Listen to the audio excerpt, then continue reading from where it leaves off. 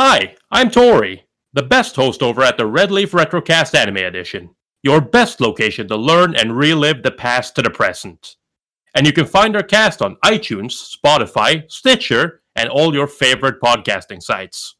Also, don't forget to support your favorite host and all his crazy ideas. I mean me. And now, onto the cast.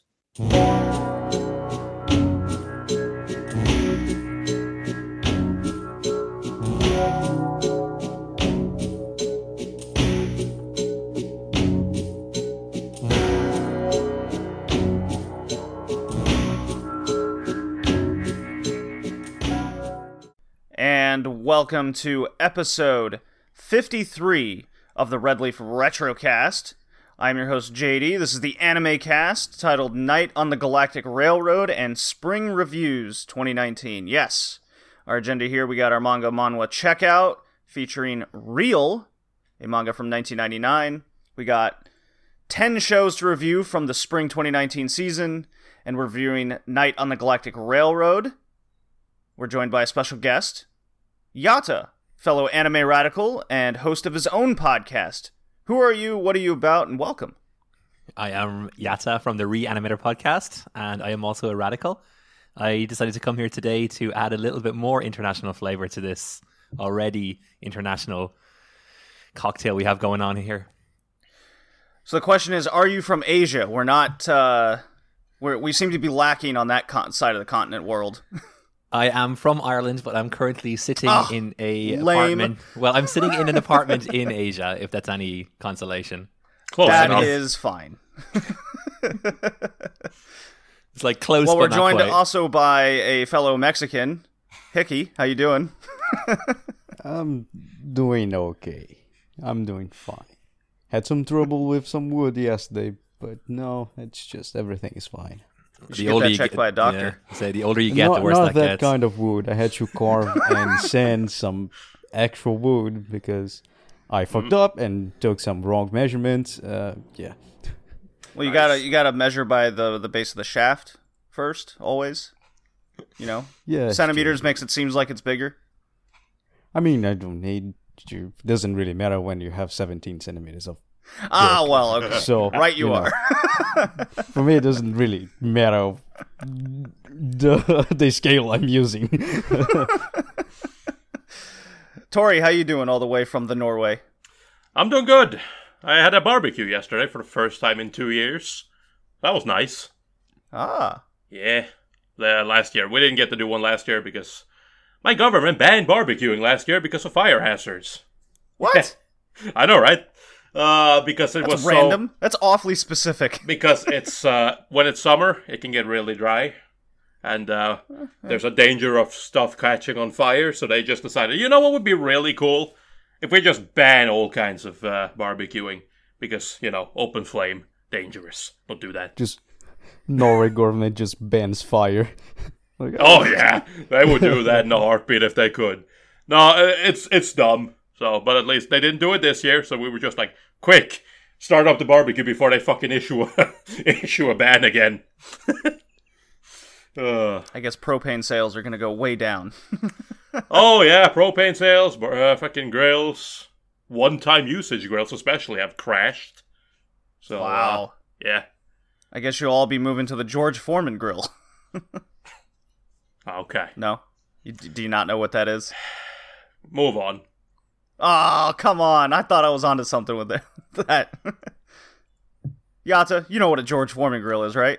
I am aware of its existence. I do not own one, but I wish I did. You see, Tori, the George Foreman grill, the grease falls right off the side. It is a lean, mean grilling machine, I do believe. See? Yata knows what it's all about. I've seen the infomercials. I'm aware of its existence. Why are we My not dad moving got on? Because it's the George Foreman grill and every household needs one. No, we have like 3 fucking grills. We don't need more. Well, you have to get rid of them before the government comes and finds your ass. That's right. Okay. Yata, we kind of skipped over you for other things. So you're from Ireland, you live in Asia, you're part of the Reanimator podcast and the Anime Radicals. How did you tell us a little bit about your podcast? How'd you come to be it, and how you came into the Anime Radicals? This is a saga as old as time itself, I guess. We started out as a Magic the Gathering podcast, never took off the ground because I don't know, it wasn't happening. Decided to pivot into anime about 2 years ago before release, and we are approaching our second anniversary. We do weekly podcasts. They tend to come out on Mondays unless I've shirked my responsibilities, and then they come out on Tuesday. I think we're pretty good. You know, my mom thinks so anyway. I saw her for the first time today in 2 years, so you know. Oh, wow. She said it sounded professional, so I'll take it. You know, when you have no other compliments, at least you can say the audio sounds good, right? Well, of course, yes. Everyone prides themselves on good audio. Yes, Sure. Of course. This is a bit of a new experience for me, going back in the way back machines and, you know, uncovering some old anime, because we tend to do a little bit more current stuff. I think we've only dipped into the 80s once with Bubblegum Crisis, and it was fun. So I'm happy to return there with Night on the Galactic Railroad. I keep on wanting to say Legend of the Galactic Heroes, and it's definitely not that. Close enough. Yeah, I joined the Radicals a little bit before you guys, so I guess I have seniority. Brains approached me at some point when they were workshopping the network. Sounded fun. Sounded like it was going to be really active and exciting. Neither of which it is, but hopefully when everyone gets their shit together, it's going to be there's going to be a lot more podcasts coming out in the near future. I enjoy working with all of those guys. I actually really enjoy all of the podcasts. There's a lot to keep up with, but yeah, it's been a lot of fun so far. Hopefully, this is the first time we've actually got to do anything together, but hopefully in the future we'll get to compare some anime or do some retro reviews on the Radicals Network together. Other than that, I throw out a few YouTube videos very infrequently.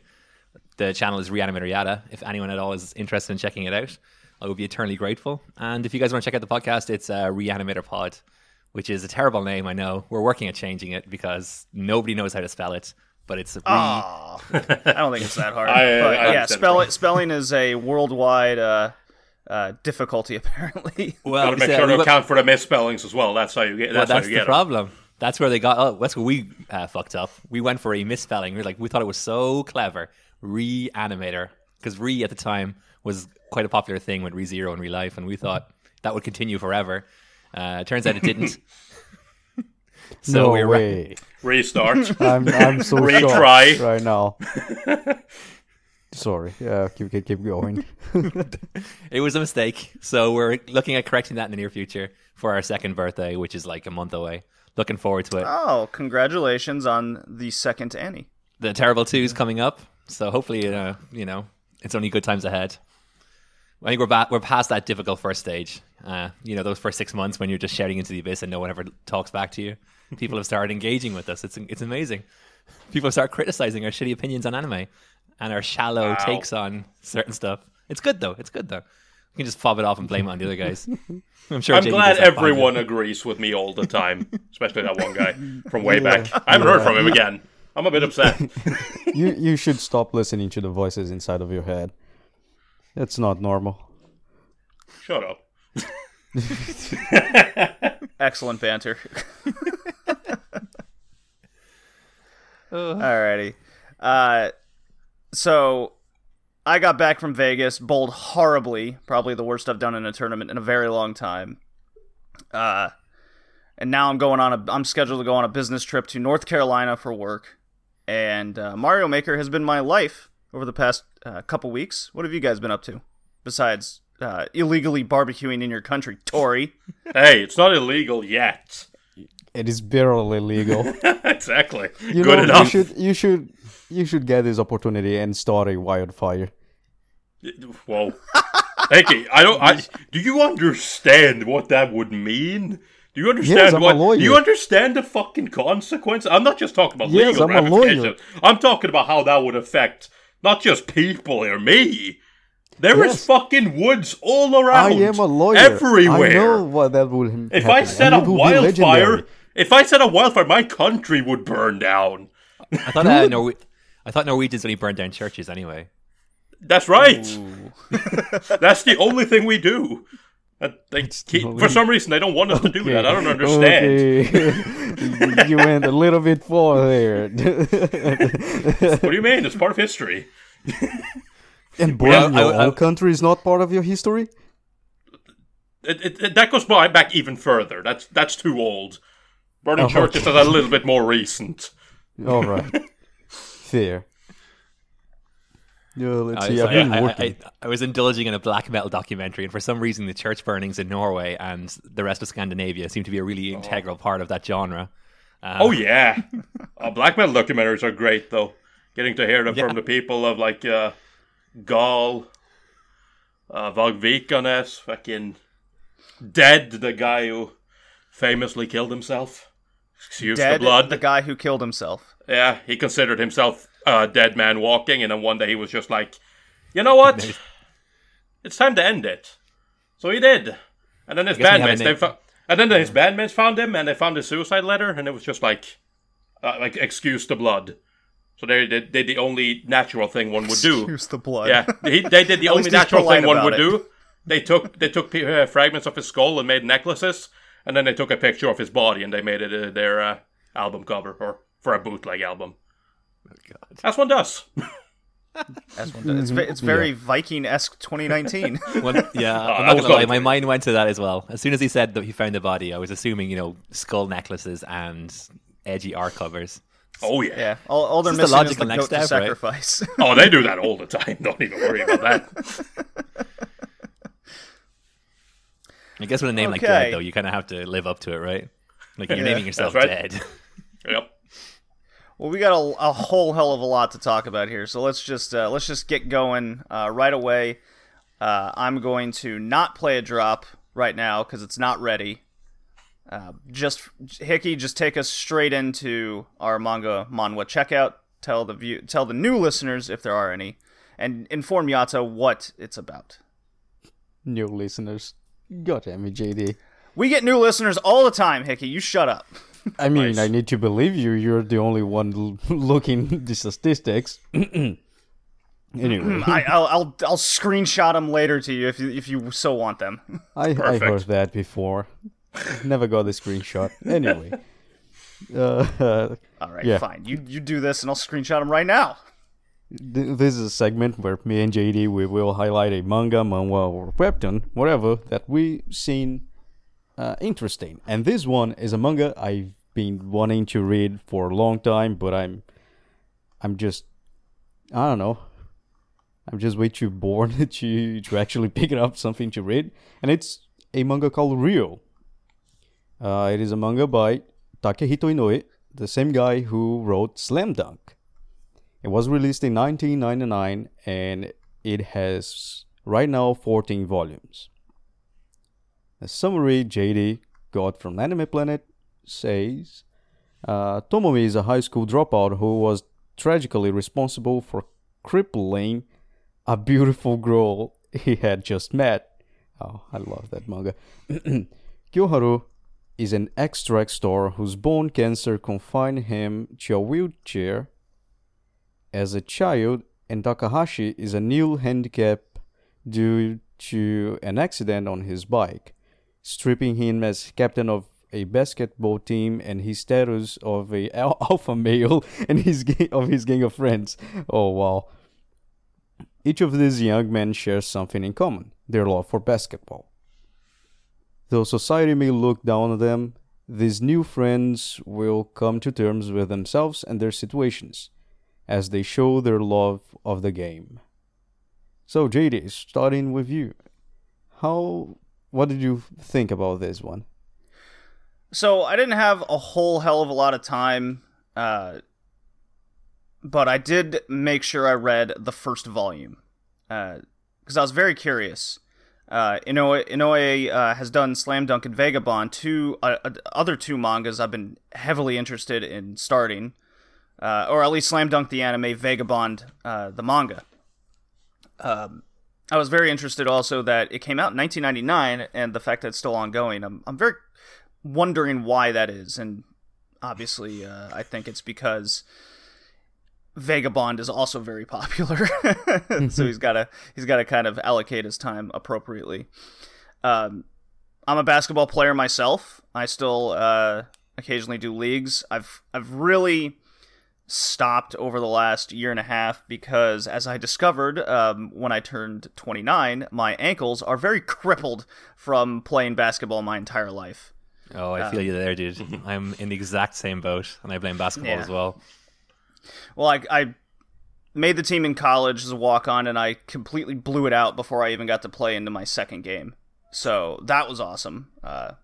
And then when I turned 29, I took a charge call and went for a loose ball, and the 6'7" Canadian fucking took my ass out and almost ripped my shoulder apart. So I'm like, maybe it's time I probably step back from this and stick to bowling, where it's a lot less taxing on the body. And I can just get in a wheelchair. You can do it. I'm glad you mentioned that. So I was not expecting this to be a wheelchair basketball anime, or at least heading in that direction. Very different from my understanding of what Slam Dunk is. So he took kind of his same origin of his Slam Dunk characters, where they're kind of rambunctious, misguided youths, you might say, and finding the commonplace in basketball and their drive for it. So I found that very interesting. I can definitely relate. I know all the references. It's fun. It's funny reading this and getting all the late 90s, early 2000s top basketball player references, whether it's Jason Kidd, Vince Carter, Kobe Bryant. That's why this main character has the little fro going on, is because he's like, I'm looking for the Kobe look. So yeah, but no one recognizes him. He just looks like a delinquent. Yeah. I did like the joke. He goes, well, what happened to your Jason Kidd look? Everyone just thought I looked like a monk. Like, oh, okay. But I'm not really into the main character yet, the guy who's going for the Kobe look. I don't really understand his whole motivations behind his delinquent He crippled a fucking woman. No, that's not what I'm referencing. It's his overall just I understand his crippling depression and taking responsibility for crippling the girl, and I understand that direction. What I don't understand is why he acts the way he does in school. I got the impression that he's always been that way. He's always been the misguided youth in school, and basketball was like his whole reason for being there. And as soon as he lost his reason to play for the team, he still acts that way at school, and to the point where he even dropped out. Not quite. You see, like later, they kind of explain it. He had like an anger outburst and just beat everyone in the team. You know, that was like the fallout. I saw that part. I just thought he always acted that way, and then he just wasn't like that, because like day. when you get to the first part, like the first few chapters, he's in school and he's already a dropout, so he just goes there and beat up some people very randomly. Okay. I guess that wasn't exactly clear to me. Something happened and he had an outburst. That was the fallout. He beat up some people, dropped out. Then he met the girl and had the bike accident. Yeah, now he's got PTSD of it all. He can't even get on a road anymore. Which it's always a good look. A tragic story is very enticing to read and see how that pans out, how it affects the character's mentality.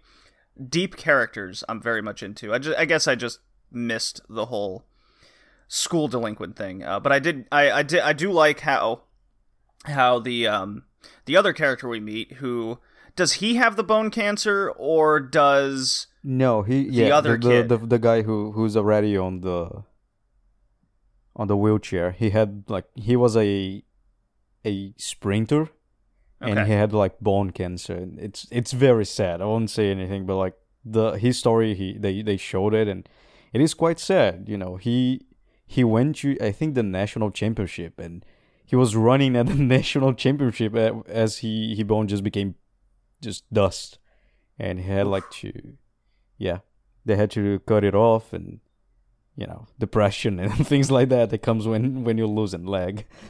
No, everyone loses a limb at some point in their life. But I think right? the other guy, the Takahashi guy, which is he's the basketball team captain. Yeah, the asshole. Yeah, his side was like just depression. He even tries to kill himself by getting on a wheelchair and throwing himself out of the building. I expected something like that from happen. So Takahashi, he basically ostracized a lot of people on the basketball team. Anyone who was related to Tomomi, our Fro guy, he just basically kicked them all off or found ways to destroy them mentally so they wouldn't be on the basketball team anymore. So he would have complete control over it. He is an asshole to all the women that like him because I guess that's what, well, okay, in my own experience, that's what women do in high school. And then he steals a bike and then gets into a car accident with the car hits him and then with Truck-kun. Yeah, with fail again to make another isekai protagonist. But yeah, I was like, okay, so now he's going to be crippled and he's going to pan out into the story and join this wheelchair basketball team. So it's a very interesting premise. I definitely can't say I've read or came across anything like this. Tori, Yata, have you heard anything like this before? I've known about Real. I've known about Real for a while. I've been meaning to read it as well. I was actually going to read it for this cast, but I actually kind of just completely forgot about it. Oh, Tori. So when I saw it on the agenda, I was like, oh shit, right, I was going to read that. I don't know. Like the only real experience I have with Takehiko Inoue is Vagabond, which I'm not a fan of. Mostly because I think it's way too slow for what it is. But it looks good. It's really good. So hopefully, Real is a little bit more, not fast paced necessarily, but a little bit less just walking around aimlessly. Yes, Vagabond. Yeah, no, I know, but it gets really boring after a while when you're just like, so, now what? Well, I murdered some people. Cool. We're gonna walk around here. Okay, cool. Chapter end. Uh-huh. Alright. Uh-huh. I see. Yata, how about yourself? I not much of a manga reader, honestly. Anything that I do read tends to be towards the racier side, and I shouldn't really be reading it, or at least not acknowledging the fact that I read it on a podcast and with my girlfriend in the room right now. So I'm just going to say I don't know much about it. The premise sounds interesting. I love pretty much anything basketball related, and having that twist on it with the wheelchair basketball or murder ball, I think it was referred to in some documentaries I saw on the sport. It looks like a lot of fun. Like I would check it out if I was, anyway inclined about reading manga, but it's just not something that's for me. I'm more of a anime watcher, and that's where it kind of ends. Yeah. I get you. I'm the same. I mean, have you seen Slam Dunk? I watched Slam Dunk. It's pretty popular here in Taiwan. A lot of guys would play basketball in Slam Dunk shirts or Kuroko no Basket shirts, and it runs on TV on Animax here, which is an anime network. Pretty much, I think like 3 or 4 times a week. So I watch it mostly in Chinese. Just use it to practice my Chinese. So a lot of it goes over my head. Kuroko no Basket is my kind of go-to basketball anime, though. Kuroko no Space Jam. I want those superpowers. One time, I want that, that awesome, Manu Ginobili style pass in a basketball game, and it never happens. All that happens to me is my ankles get shot to shit. But one day. Well, I really like the art style. I like the way Inoue does his hash marking, and very distinct looking characters. Everyone looks different from each other. I do like the pace of this. It doesn't mess around. It doesn't mess about. It's very quick to give you the good setting and where everything's heading. You can get a feel for it. It pans out very. It's a good pace, Tori. So that's good. Very happy with that. Yeah, and I found it very interesting how it's very empowering to the people that are handicapped in this. I like how Tomomi, because Kiyoharu is better than him at basketball, he refers to the wheelchair as his machine legs, right? Yeah. I mean, even at the beginning, like when they're going to play, and he's like, he's standing up. Kiyoharu just beats him up. He's like, it's not fair, and then he uses a wheelchair as well. Yeah, he's like, you have those machine legs. I gotta have mine. And then he takes the girl off her wheelchair. And he goes, we're switching. He goes, why? He goes, well, this wheelchair sucks. Yours is awesome. You're better than me. You get the shitty wheelchair. This is how it becomes as even as possible. I was like, okay, that works. It's kind of like if you're playing a game of horse and you have more. You're the better ball player, so you'll start with basically all the letters. So you just have to miss once. You're just making it even ground, kind of in a certain way. But he refers to the machine legs, and then he compares it to Allen Iverson's crossover, or what was the other one? I think it was. It was Shaq's body, Allen Iverson's crossover, and then he's got his wheelchair. So he just utilizes his skill. That's his special skill, is the wheelchair. And then we get introduced to a 6'4" dude in a wheelchair, and he's been in Australia, and the first volume doesn't really go much into him other than he's even better. So I'm looking forward to this whole hodgepodge wheelchair team and where Tomomi comes into play. Does he learn how to play in a wheelchair? I imagine he will. So it's an interesting read. I like the pace. I look forward to reading more. Yeah, definitely. All right. So now I have the drops ready. So we can get into our anime reviews from spring. Hooray! Huzzah! Yay. Woo! Come on, energy, boys, energy. Are you new to anime? Do you have hard-hitting questions? Well, what do you think happens when you mix war and anime together? He is funny, right? Because he is just fucking... he is the guy that you wonder how he managed to get into the military. Because, I mean, you don't know anything about him, really. Don't ask, don't tell, Tori. Duh. Yep. He just kind of walks up to people and slaps them on the ass and then go, hey. Hey, good game. Good war, right? Shouldn't you do something and go out there and risk my life? Nah. You expect me to fight this war and slap someone's ass? I don't think so. I'll take care of everyone when they come back. Real good. Yeah, nah. Well, I guess you can find humor just about anywhere. You are listening to the Red Leaf Retrocast, found on Twitter, Instagram, YouTube, and the podcast is located on all your favorite outlets, iTunes, Stitcher, and more. And now, back to the show. Okay, 3, 2, 1, let's jam. Okay. Spring 2019 anime reviews. Nice and quick. We have 10 to go through that all ended, at least, in the spring 2019. Tori's got 3, Hickey's got 3, I got 3, Yata's got 2, and then we have one special one that I'm sure the wide audience also likes. So, Tori, why don't you hit it? Why don't you start us off? All right. So, the first anime I'm going to be talking about from spring was the short anime called Isekai Quartet. Because, yes, I did in fact watch that. It's by Studio Puyukai and directed by Minoru Ashina.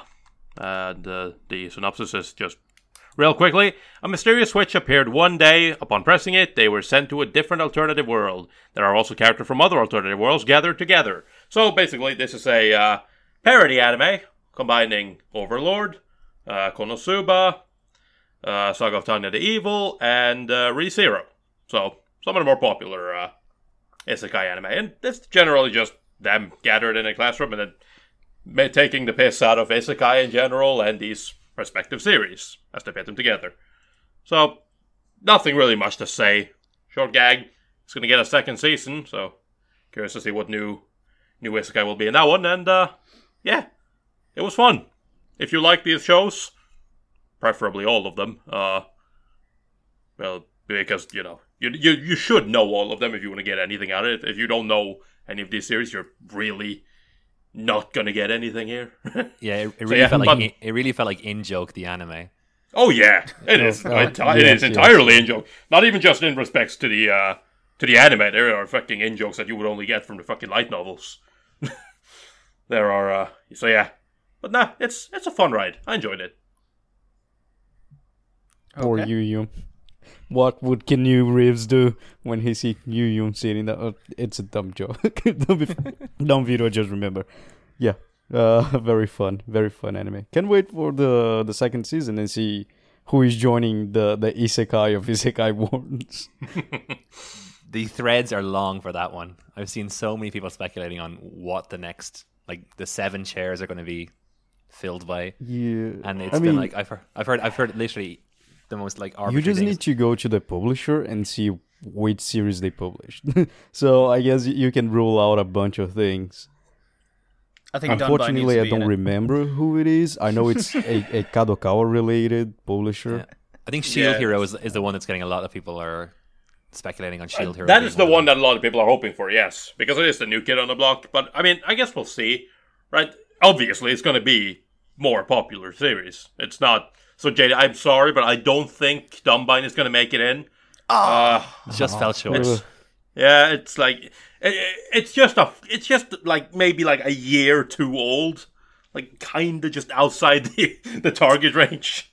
Damn, might have been interested in it then. God, if its smartphone makes in, oh my god, it would actually be funny though if Dumbine actually did make it in.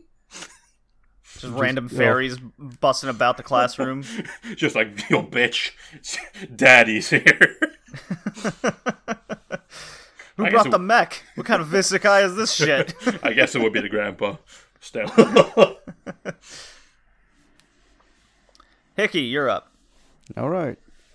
Let's see. Let's start with the first one that's there, and it is Tatenoyusha no Nariagari. Look, the one for the next season of Isekai Quartet.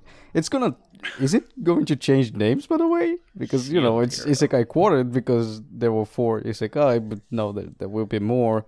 We'll just change the name. Anyway. Or The Rising of the Shield Hero. Basically, I won't read the synopsis. I honestly don't think I need it. We follow a guy called Iwatani Naofumi, and he was just isekai'd. He was transferred to another world to fight as a hero, and he's the shield hero, meaning he doesn't have any kind of special offensive abilities. He's a defensive focused hero, and he was summoned with another 3 heroes: the spear hero, the sword hero, and the arc hero. But they are all retarded. Basically, he gets betrayed by the country, and then you have this story of redemption and revenge, as well, with a subplot of saving this world that he actually hates because everyone betrays him. That goes until episode 20? Yeah, until episode 20, and then on episode 25, 20 to 25, we are introduced to the second arc, where we see only the beginning, with other heroes appearing and saying we need to kill you guys so we can save our own world. Just a little fight that was cut it off a lot. Some different things happening in the end of the anime compared to the light novel and manga, but that's about it. I love how it's like they didn't even fucking come there to kill everyone. They literally just came there to kill Naofumi. They didn't give a shit about the others. Oh my god, the other 3 heroes are as useless as Aqua. Holy shit! Like, oh my god, it's so dumb. I guess because they are the isekai characters basically, and Naofumi isn't. He always say that like they are treating this like a game and they are overpowered. Where he's like, we need to train, we need to learn how to communicate. and other things. Those guys are not doing that. They're just open command windows and doing special abilities. So I just a little kick from the Sekai Girona. Yeah, I mean, it was fun until the end. Of course, a lot of people have problem with it because it's slow. Sometimes it doesn't make a lot of sense. It is painfully normal. But yeah, I liked it until the end. Of course, I already knew the story because I've been reading the light novel. But yeah, really good. It has an 8.18 on my anime list. That is too high. Yeah, I kind of agree with that. Like, I like Shield Hero. It's a fun show, but the problem with it is kind of like you said. It's the ending, right? I like the hero being betrayed by everyone. Nobody wants to believe him, and he kind of, breaks down a little bit and does some questionable shit, and then eventually tries to kind of, I was about to say, fight for his own right. He doesn't really ever do that. He kind of just eventually gets it handed to him, which is a little bit disappointing, but his redemption gets kind of handed to him.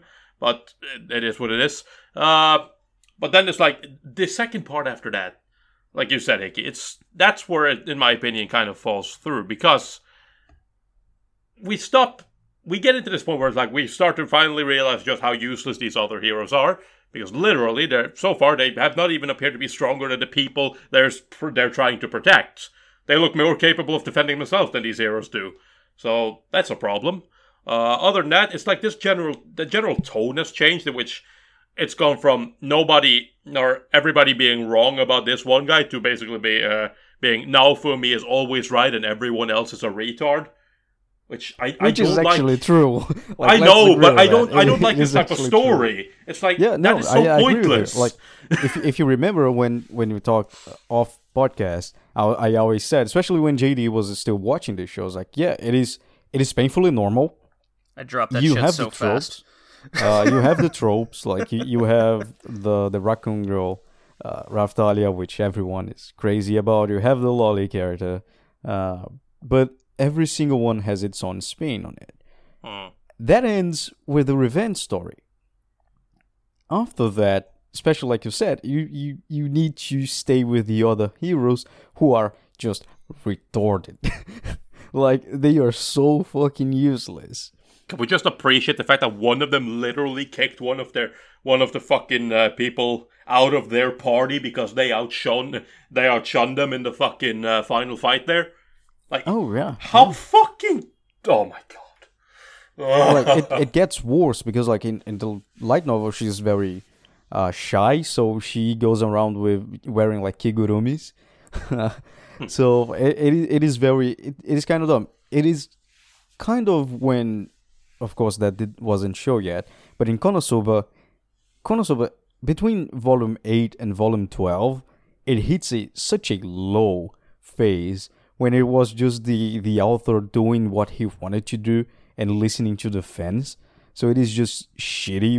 There's a whole volume of Konosuba, I think it's volume 11, of 500 pages of Kazuma just trying to get a little sister character to it, and then you have the princess, and I think it's just like that. It is the lowest part of Shield Hero, right after that the revenge story ends. But yeah, aside that, it is still a fun show, and they finish it, I think, okay. Giving Naofumi some land so he can make his own country where he can be always right. Yeah. The show lost me really early with everything that made it interesting at the beginning just went away too quickly. Yeah. And then it just as you said, normalized from there. And I was like, okay, all the reasons why I was watching it. The Hot Spring episode definitely just put me over the edge. How about you, Yate? Did you like it? Have you watched it? We are obliged because of a reviewer to review this later on in the year. So rather than subject myself to watching it twice, I decided to just skip it for the season and watch it later on. Yeah. Everything I've heard has been overwhelmingly meh. and you guys have reinforced that for me. So I'm really excited to hop into this one. Hooray! I mean, it is fun. It's still fun. I Yeah, it's perk not up the a worst bit- thing I I did can perk up watch. that Raccoon Lolly. I'm not gonna lie. Like it's like everything in this season. It is painfully normal. It's not smartphone. Yeah. No, You know what, I mean, Tori? You're absolutely right. Look, once you've seen hell, everything is good. Everything is great. I've watched so many shit in my life that everything is a masterpiece. Of course, I don't put a bunch of tens in my enemy list, but still. Next one, JD. Go. All right. So, technically, JoJo Part 5 Golden Wind still has 2 episodes left. It's been delayed. Is that correct, Tori? Yeah, they're gonna release them both in the same week, so they decided Okay. to just say fuck it. Well, anyways, no matter what happens in the last 2 episodes, my opinion of the anime won't change. It's JoJo. I've seen 4 series before it, so I imagine good guy wins. And even if bad guy wins, that's okay too. So, JoJo Part 5, Golden Wind, follows Giorno Giovanna. He lives in Naples and is the son of Dio, but the show never really goes into that at all. He's technically not the son of Dio. Technically. That's fine. Yeah. Basically, when he was young, he was oppressed, and one day he's saved by a gang member called Bucciarati. So there's a lot of Italian names in this. It takes place in Italy, so it makes sense. Bit of foreshadowing for later on. Yeah.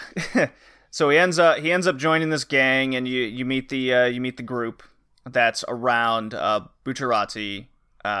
One member kind of disappears fairly early in the show. He doesn't die. He just kind of he can't join them on their little journey. The whole goal is to find the boss of the mob that they're a part of, and take him out to clean up the streets of Italy, more or less. He's a big mafia boss.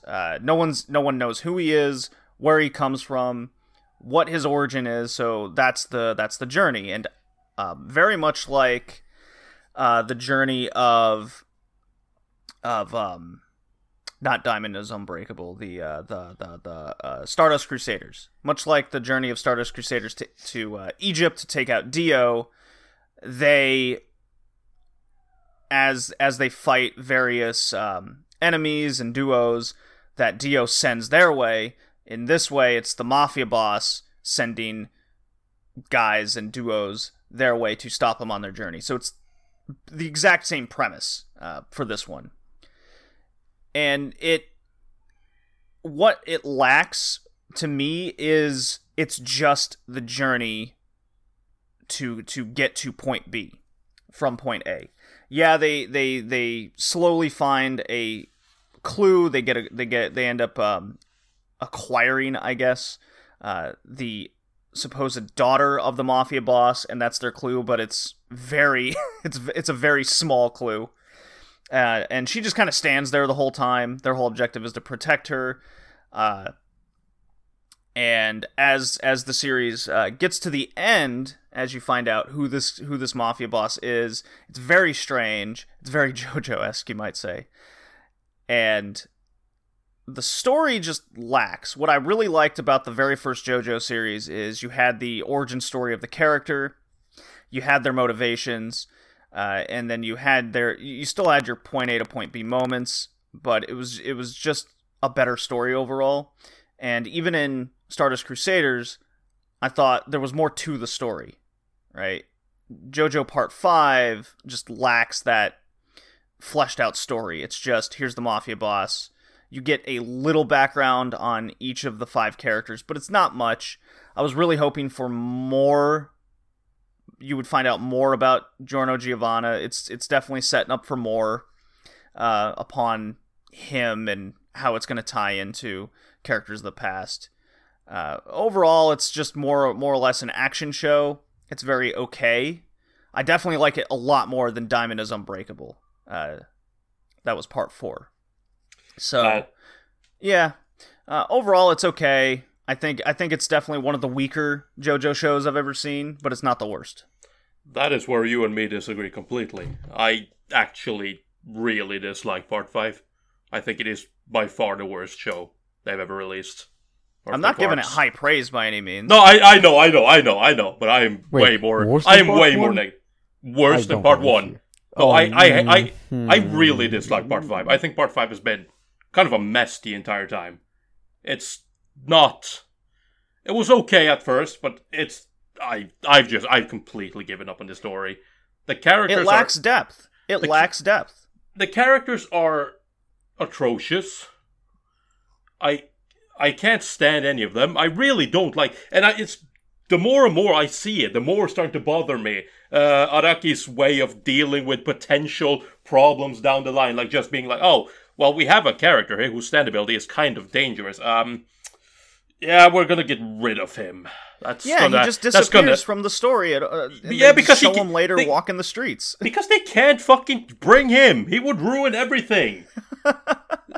It's like a lot of shit could be solved if he was there, but fuck that guy. He needs to go. He's too strong. Yeah, Fugo with Purple Haze. Yeah. Just like, yeah, you know. I mean, he has his own side story, so you can check it out. After he goes away, there's a side story of what he does. Yeah, I'm not even interested. He's just way too broke. Of course he is. No, but that's kind of like, it's always bothered me with his style of writing, and it bothers me even more in Part 5 because there is so much shit that I feel like he could solve. Like, I feel like the answer, the writing's on the wall, the answer's right there, but it's just like, how can we go about this in the most roundabout, nonsensical way possible? Because, hey, it's JoJo's Bizarre Adventure. It's bizarre. No. But I really don't like Part 5. It's... ugh. Like, I'm not big on Part 1 either, but at least Part 1, it's short and it serves its purpose. But Part 5 is just... nah. So, not high praise at all from JoJo Part 5. I find it entertaining, but it's definitely lacking in many, many aspects, which isn't very acceptable. Yata, how much of JoJo have you seen before? I'm back in the 1850s, I'm afraid. I never got past season 1. Just too much of an inferiority complex, looking at all those muscle-bound men. And then, catching a glimpse of myself in the mirror or something like that, and just like, can't do it. Oh, no, don't worry. They slimmed down. Part 5, they obviously slimmed down. So, like, doesn't matter. It's all about that leaner look now. Yeah. Oh, yeah. They're still muscular as all shit, fabulous, like Italians do. They're still muscular as shit, though. And kind of gay. Even more gay. Even more gay? I mean... I guess you could put it that way, yeah. Or you could just say even more Italian. How would I deny? Look, have you've seen JoJo? There's no denial. That's my point. I did expect an episode where they go to Milan at one point and they go shopping for clothes, but that never happened. Yeah, you never know. There's still 2 more episodes. 2 more to go. Clothing. They don't need to buy more. Yeah, 2 more to go. Maybe I'll get my Milan shopping episode. Instead of killing Diablo, they're like, actually, let's go to Milan. Yeah. Diablo. Kill him with our fashion sense. Hot and spicy. All right. So that's JoJo. I think I'm probably going to give it like a 6 or something at the end of it. It's just fine. It's not high praise. Unfortunately. I had expectations going into the show. It didn't meet them, so boo. All right, Yata. Well, speaking of not meeting expectations and high expectations going into it and boos, I'm talking about season 2 of One Punch Man. The synopsis from my anime list is pretty thorough, so I'll just give it to you really quickly. The second season of One Punch Man. That was it. Nice. I love that synopsis. Short and sweet. So this was the difficult second album, I guess, for One Punch Man. They obviously changed over to Studio JC staff, and a lot of people were, I would say, rightly concerned about that. They also got a new director for the season. What was the dude's name? Chikara Sakurai. And yeah, I think Sakurai. Everyone's heard what the problems are. The animation was pretty poor. The characterization was weak. And overall, it was a pretty overwhelming disappointment. Now, I think if you take it in isolation outside of season 1 and you just judge it for what it was, I don't think it's necessarily terrible. I was relatively entertained the whole way through. The things that I found were most egregious about it were just the lack of any truly memorable fights or battle sequences. And I know it's like a one-punch thing and they tend to be brief, but even with that mechanic set in place at the beginning, there were still very entertaining battles during season 1. Like the Boros fight at the end of season 1, I thought was phenomenal. Just visually, it was up there with the best of Mob Psycho. I always just compare the two of them because they're both from the same creator. This season, there was none of that. And even the tier 2 characters, where you can kind of go more traditionally shonen with their battles. You know, like Genos, he's a perfect shonen protagonist in a lot of ways. And you can have these more even-sided battles with an OP villain. And they can just be great. Like the Mezalgol fight again at the end of season 1 was phenomenal. This time around, like the highlights, I guess you could say the Metal Bat fight against Garo. That was fine. Like I was engaged, but it never felt essential, and it never felt like edge of your seat stuff or anything that you would ever return to. The whole thing was just a bit of a wet fart, really. Like, it was fine. I think Hickey summed it up pretty well when he was talking about the season in general. Everything was kind of middling to fine. And I thought this was a perfect... Painfully normal. Yeah, painfully normal. And this was painfully normal. Honestly, like, it didn't look... I mean, there's stuff that looks way worse than this out there. But there's also stuff that looks way, way better. Like, I just could not stop thinking of... I just could not stop thinking of Mob Psycho Season 2. And how amazing that was. And then you're looking at this. Mob Psycho got all the love. Let's be real. Mob Psycho was handled by Bones, so it's okay. Like, One Punch Man, the biggest problem, one of the biggest problems with One Punch Man Season 2 is obviously the fact that you can't help, like, a lot of people, well, I know they will say, just don't compare it to Season 1, but like, you kind of have to. Right? Like, you can't look at Season 1 of One Punch Man and look at Season 2 of One Punch Man and be like, yeah, this was fine. This is okay. That in itself is a big disappointment with One Punch Man Season 2. Sure, it's not the worst looking show, but the contrast is huge. So I like One Punch Man Season 2 still for, like, I like the story behind Garo. I think it's interesting seeing the different perspective. The guy was outside of the hero thing, like, in the sense that he was not the popular kid. He was being bullied, and people didn't like him. So therefore, he was always attributed as the monster, as the guy who has to be beat up. And he was also blamed as, whenever something happened, the guy who did wrong, because he wasn't in with the right people. He wasn't the cool kid. He wasn't the popular kid. And therefore, he was essentially treated the same as a monster and as a villain. And it was very relatable. He was somehow a relatable character. Yeah, and I like that part of it. Yeah, and that, again, shows the strong writing of one. Yeah, but that was definitely the package it comes in. Yeah, I think leaning into Garo was like the best decision they made. You just as much time with him as possible, because like Saitama felt like such an afterthought in the whole series, and I'm actually totally fine with that, because I do find the world that is presented in the series to be pretty interesting, and I'm happy to know more about all the other characters, and Oh, give me more the husky dog. What's his name? Watchdog Man. I'll take all of them. I'm happy to see those guys. And then that was actually one of my biggest hair-pulling moments in the whole series, actually. I see this little dog, or this man in a dog's costume, and I'm very curious to see how he fights. And the episode ends, I think it was episode 7 or 8. The episode ends with Garo approaching him, and we're like, here we go, shit's about to go down. And then we cut to next week, and we see Garo has defeated him. And we saw a few stills. No, he got the shit kicked out of him. Well, but he did defeat Watchdog Man. He was worse for wear, and he got bitch kicked out later on by Saitama. But we never really saw some stills of it. I thought he said he escaped. Oh, I thought he defeated him. Yeah. It was something like that. He was like, I never seen someone fighting like that, and the guy's just like making tricks, making dog tricks. Yeah, like, okay. He learned from him, which he used in a later fight, but he didn't actually defeat him, but he got away. I would have loved to see that, though, right? Like, because all we got was these still images of Watchdog Man swirling around and looking fabulous. But we could have seen that. Also, like, but that would require them animating it. That's it, right? It was the same thing. We had this Akuma figure, this the previous winner in the tournament arc. At the end of it, he shows up, he drops some bodies, and he looks like quite an interesting villain. Like, he's going to get one punched, but it would have been nice to see that, as opposed to a head kind of torpedoing through the sky and just falling at the feet of the martial artist in the tournaments. Like, everything was just, Well, I guess they could have. that's one's fault. Yeah, he did that. But that, again, I kind of, like you said, that's kind of the point, right? You said One Punch Man feels like more of an afterthought. That's because he kind of is. He is the selling point of it, and he's what drags people into it. But he's not the main idea, because one knows that One Punch Man and Saitama, it's not that interesting of a character. There's only so much you can do with a guy who can defeat anything in one punch.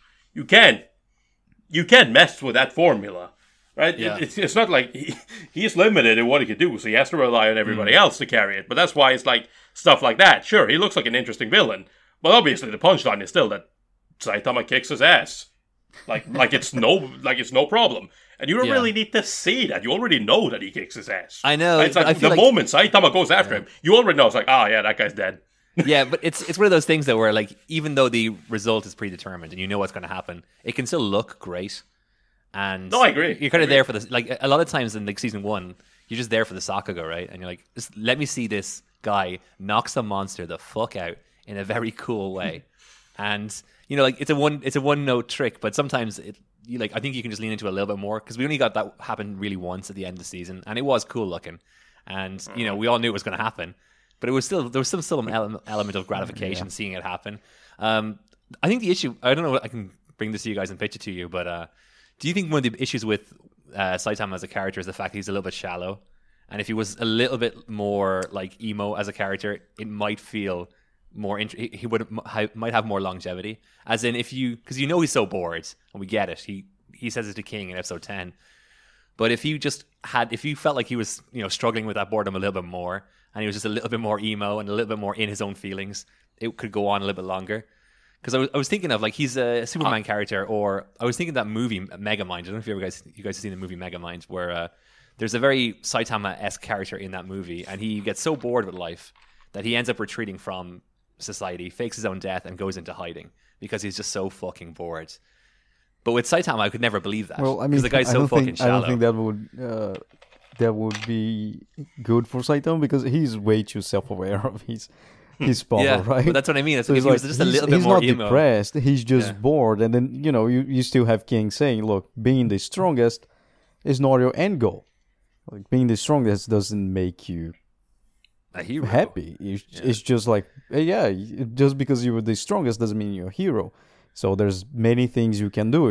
You need to stop looking at life like it's over. You reached the end goal. No, the end goal is way too far away from you. Of course, he says I took that away from a manga, but That's right. I think it's a One Punch Man is a problematic series, not much because of the main character, but because of One.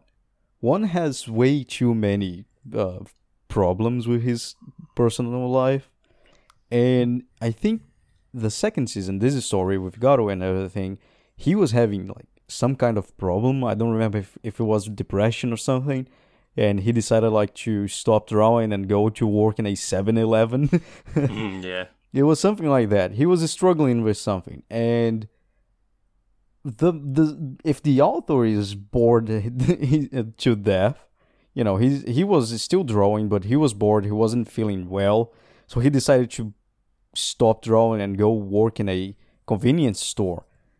I don't think the problem is within the character, but within whoever is writing it, right? Because Saitama at that point, with what King is saying to him, it is basically what one would want to be hearing from someone, right?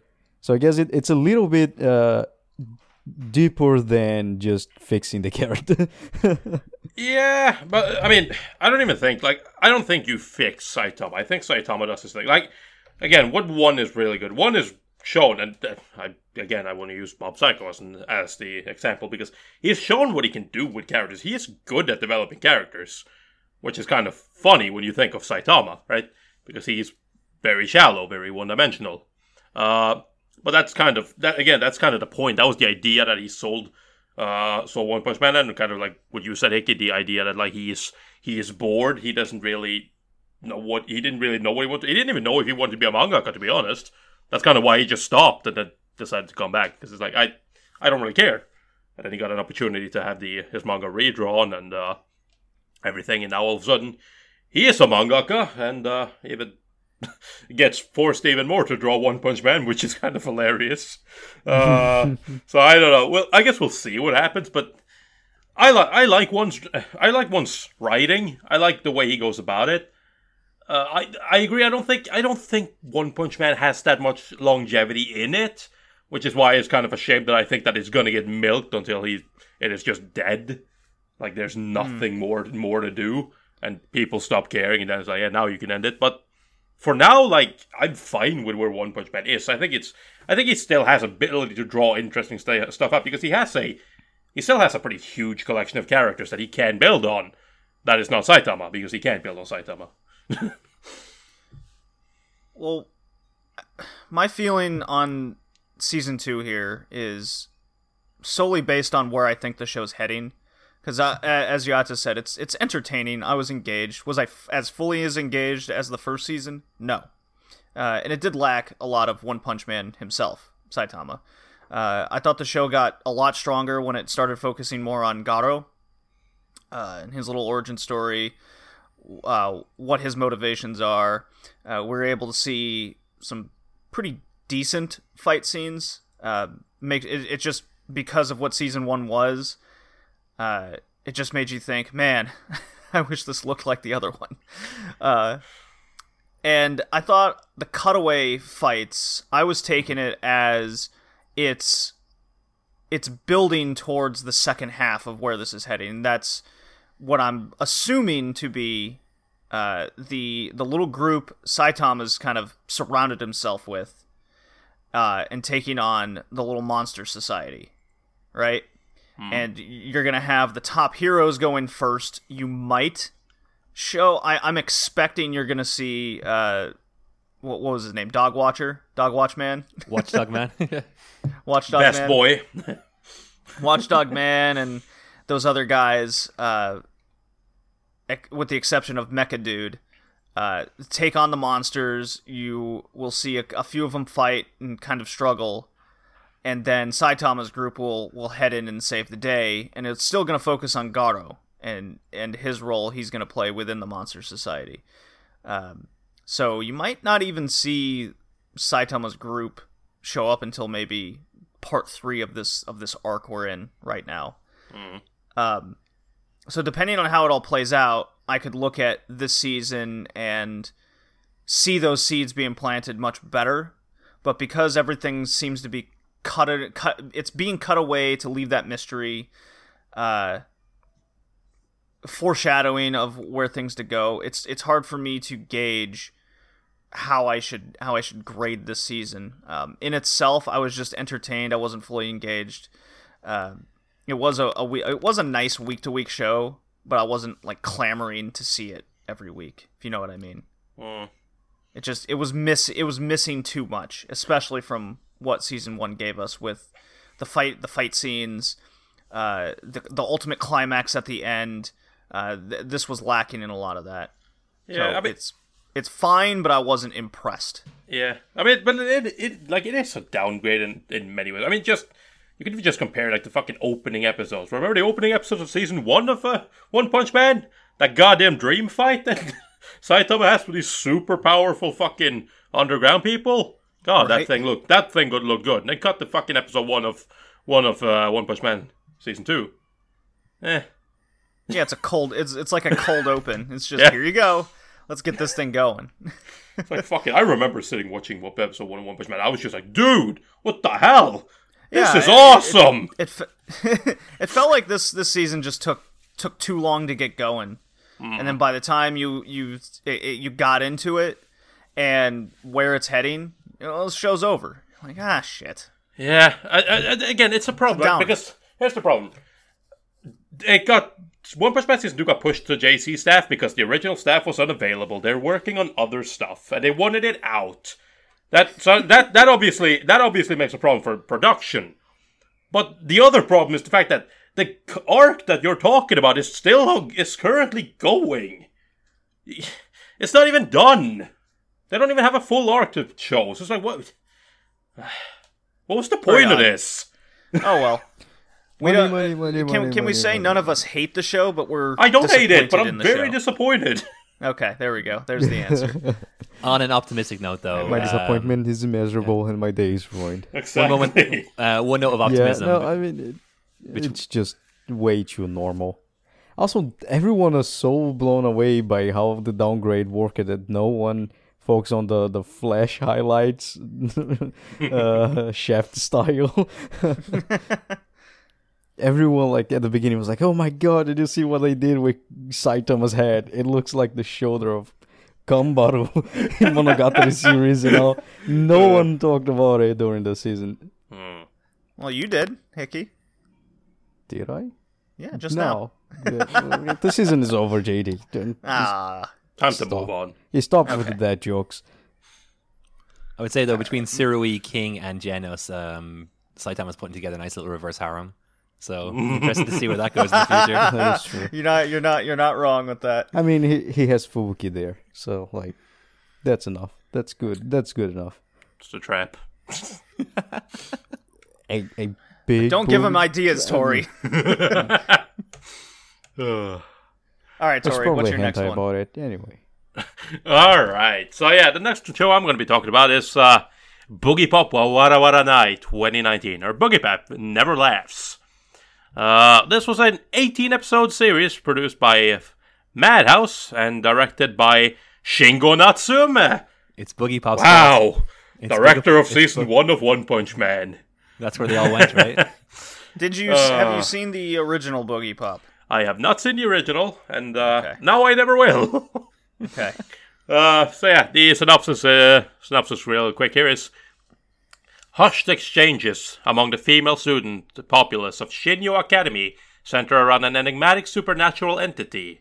This entity is Boogie Pop, a Shinigami who is rumored to murder people at the height of their beauty before their allure wanes.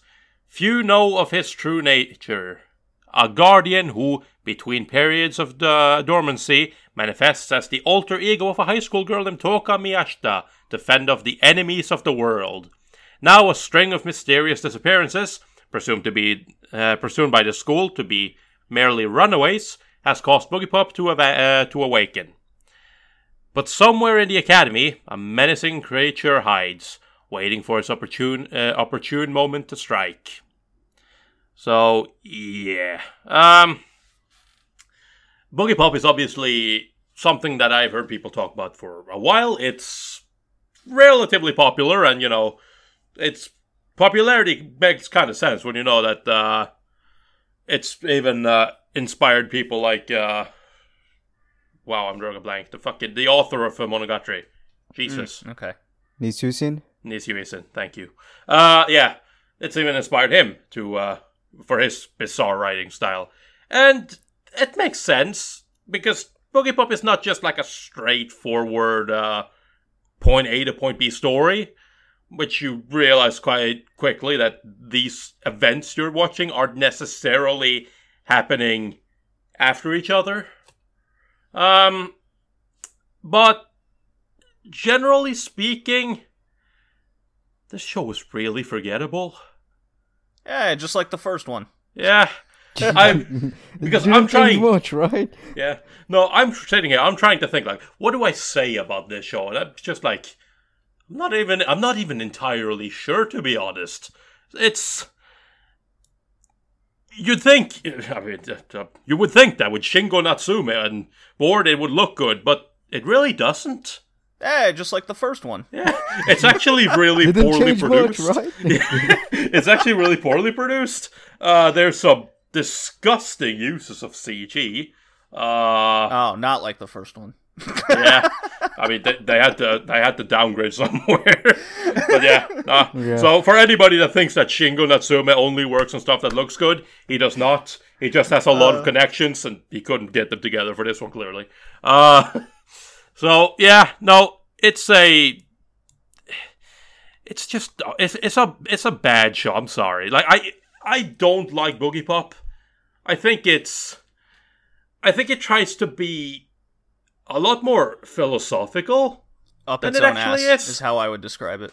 Yes, but even then, it's like I feel like it's trying to touch on stuff without really like giving anything out. Like it presents itself almost as kind of a mystery without really.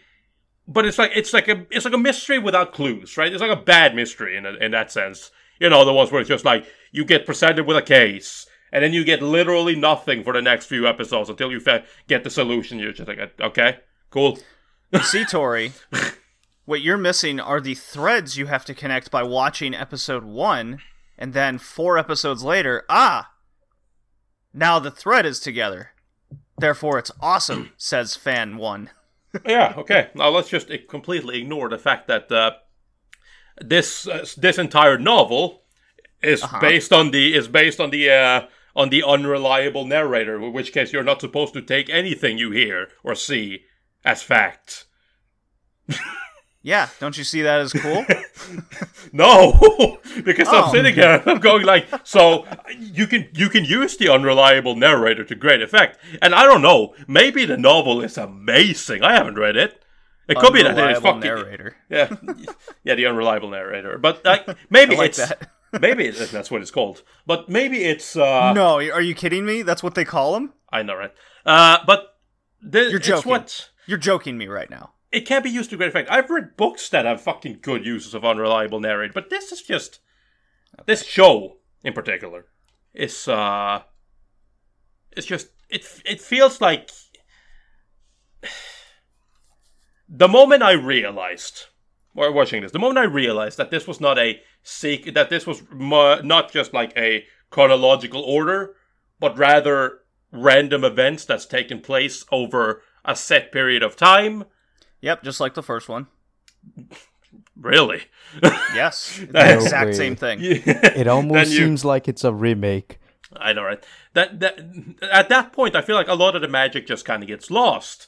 And if I would like to see something, a bunch of incidents that happened in the same period of time, I would rather watch Kuchu Buranko, which is a goddamn comedy about mental illnesses that all take place within the same week. What is the show's score on Mal? 7.19.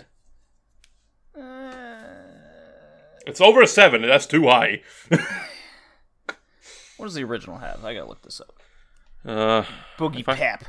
Boogie Pop, Waranai, the other one. 721. 7.21, so it's even higher. Yeah. Heading The time, incomplete the story is animation. better. Right. Alright, Yata, did you watch Boogie Pop? Watched the first 2 episodes. There was so much exposition I had to drop it. I was like, life is too short. good Life is too decision. short. Life is way too short. Good. Exposition is what this show does, really. If I remember correctly, the first one had exposition, but it was a lot of characters just staring into each other's dead eyes. Oh, yeah. and They do that now style too, didn't except have Oh, okay, much in the good. first one as well. they do that now too, except it's more so they're not really so much staring into each other's dead eyes as they do that sometimes, but they're also just generally just staring out into thin air like, huh. Self-monologue a lot. They do self-monologue a lot. They have conversations a lot about literally nothing. What do you think is going on there? I don't know. Is this apparition even real, or is it just a manifestation of all our collective belief? Could be. Am I real? I don't know. Can you prove that I'm real? No, I really can't. I can only prove that I'm real. Well, can you actually really prove to everyone else around you that you're real? Especially if they're not even real? It's like, good question. I'm like, okay. And I especially hate, I just remember this. I especially hate, because one of the cardinal sins of Boogie Pop, they love to repeat the same thing, say the exact same thing, but using different words to say the exact same thing. So they could say like 3 sentences that were all the same thing, but just said differently. I'm just like, this is not good writing. You're just saying the same thing over and over again. Just because you use different words does not mean you didn't just say the same thing. Yeah, I gave Boogie Pop a 4. It was That's what I gave the original. See, it repeats. No, the mystery can be, especially in the beginning, it was intriguing. But then as it keeps going, you just kind of like, is this going anywhere? And then it ends, and you're like, nope, it really didn't. Because we're back at the start. We're back at where we fucking started this thing. It went nowhere. Literally. So I'm reading, I tried to find a review on Mal of someone who gave this at least a 9. I found somebody. And the third paragraph, when he's...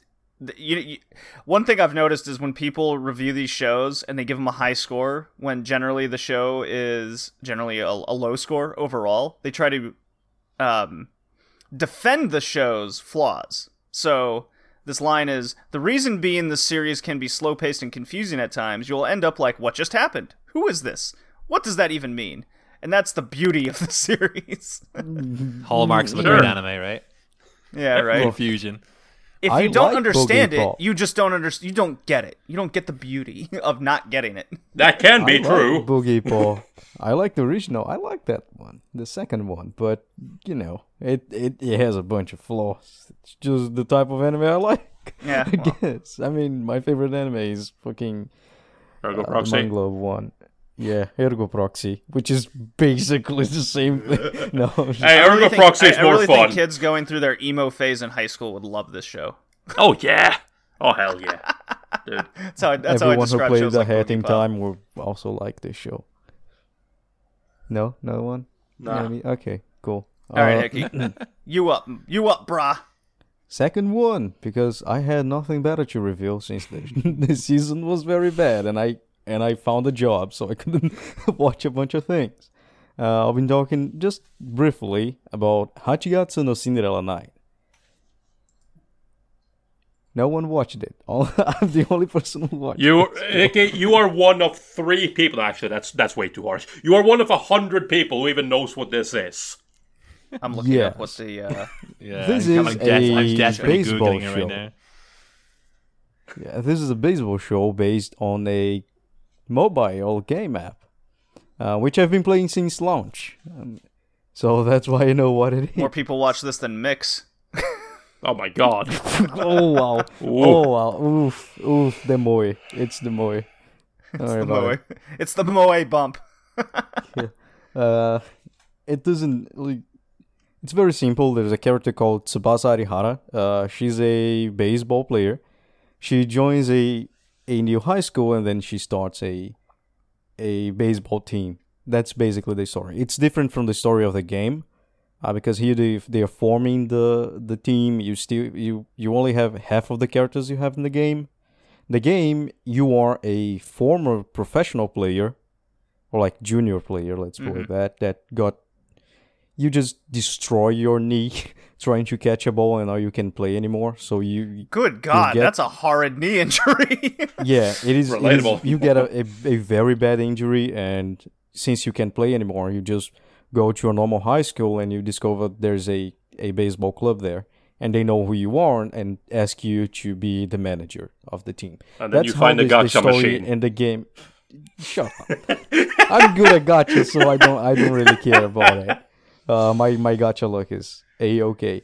The real big problem with the game is, especially at the beginning, you don't have a lot of cards and you don't have a lot of good cards.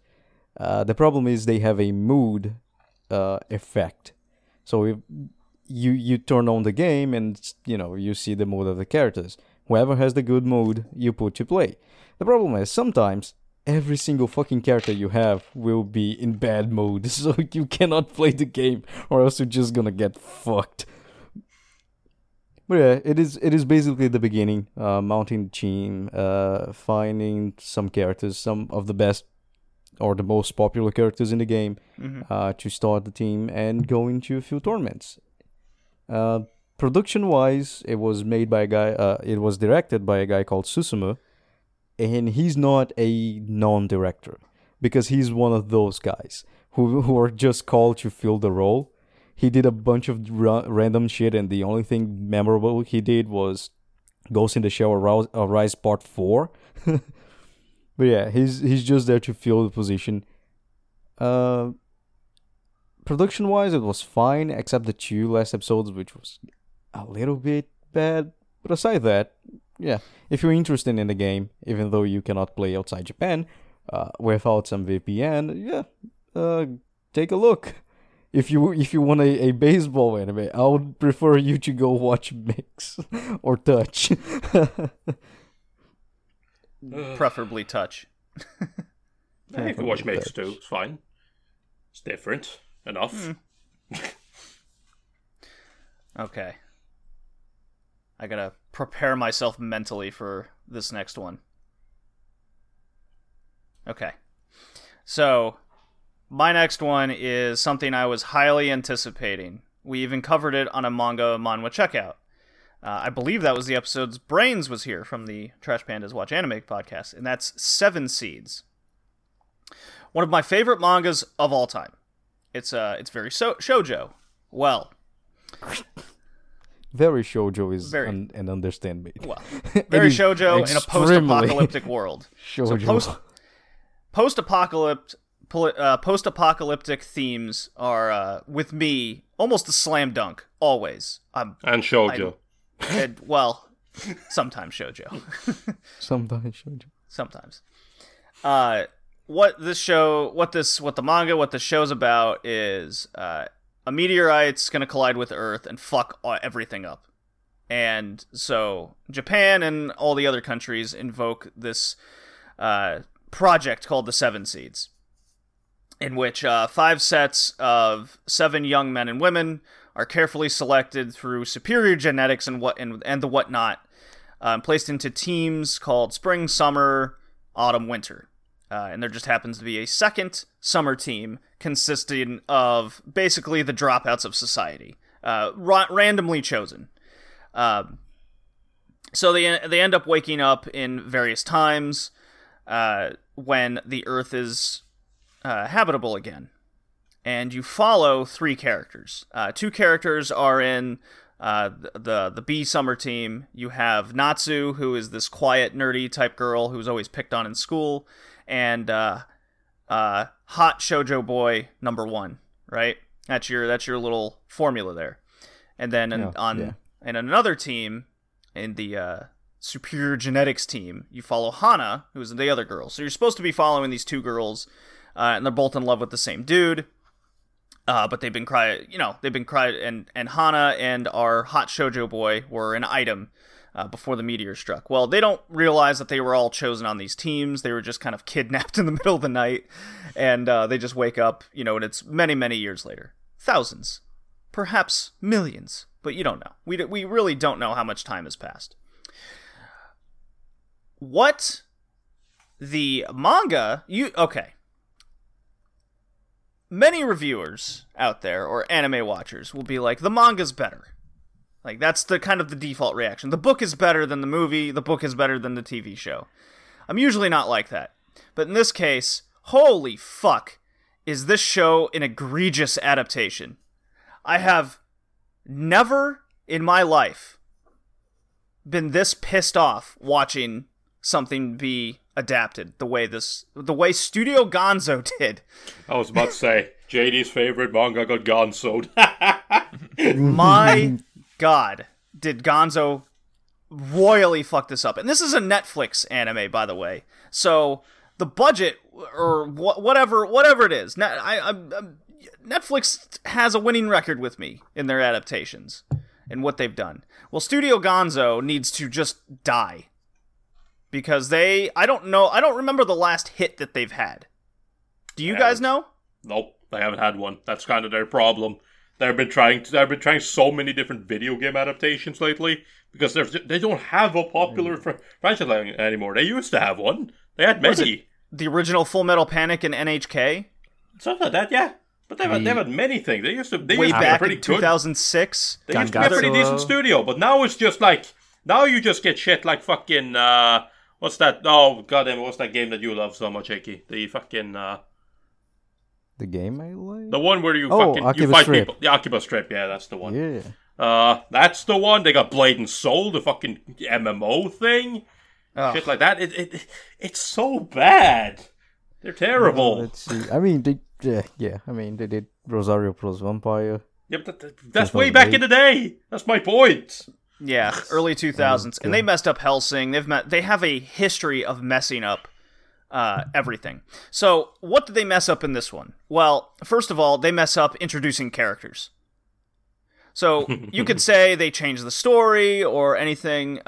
Karakuri Circus was a great example of too many chapters meshed into the story too fast, right? It started out, first 5 episodes or so, was pretty good, and then it just kind of goes off the rails with its pacing.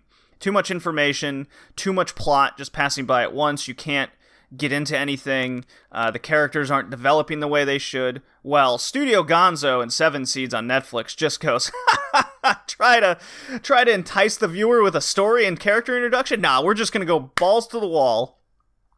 Okay. The show starts out with our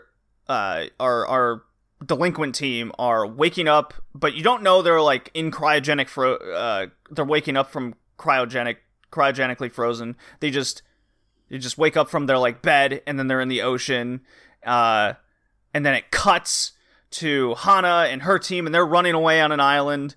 And then it cuts again to our other team, and they're just kind of like talking to each other, just dialogue. You just don't know who anybody is. You honestly couldn't even tell who the main characters were, right? And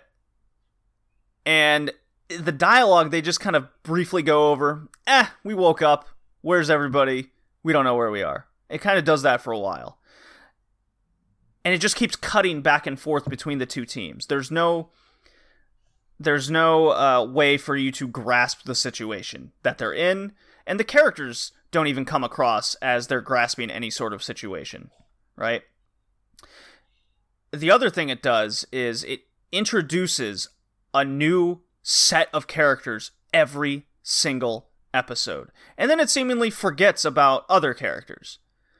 And you're supposed to be meeting other teams as you progress through the story and learn more about the world, but you don't. The show doesn't do any of that. It all takes place in the span of minutes rather than over the course of what could be full arcs and episodes, right?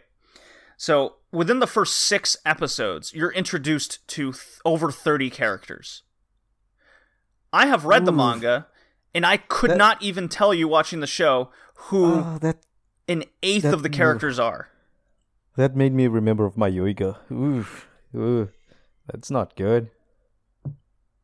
No, it's horrid.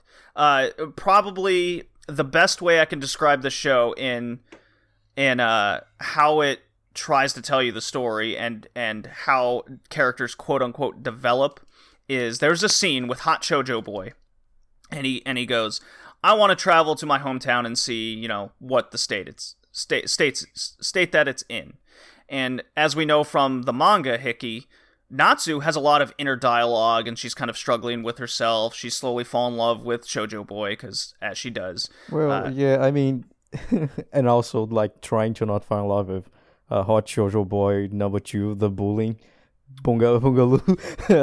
Yeah. Oh, the show doesn't even go that route at all. Wait, there's no bullying? In fact, Natsu is a complete afterthought. There's bullying, right? There's bullying. Yeah, there's bullying. And he's just like the shitty guy.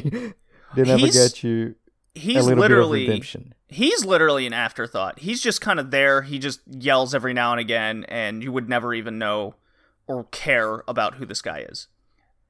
If you're going in this blind, you would think Shoujo Boy is your main character, and Hana eventually, after like 4 episodes. You'd be, okay, those are the 2 characters I need to care about. Natsu is in fact your main character, but you'd never know. She has no bearing on the story whatsoever in this anime. But Shoujo Boy goes to his hometown, and he's all upset. He's like, no, my girlfriend's in the past, everyone's dead, oh, I'm so upset. And then Natsu goes, he's really upset. Really? Yeah, really. And so then it cuts to Hana, doing her thing. She's all struggling. She's having melodramatic moments, but it's all jarring. You don't really get led into anything. Events just happen. Just shit happens all the time, right? Then it cuts, 5 minutes cuts. Cuts back to Natsu and our Hot Shoujo Boy at a campfire. And she has the dialogue, he's been really upset lately. days have gone by ever since that incident. You're like, what, days? 5 minutes has passed. And then so she looks at him, and he goes, here's some food.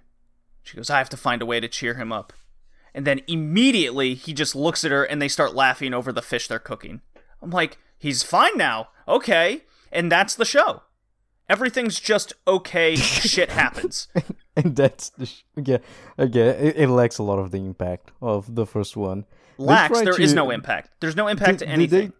Did they try to like cramp everything like until the end in a 12-episode series?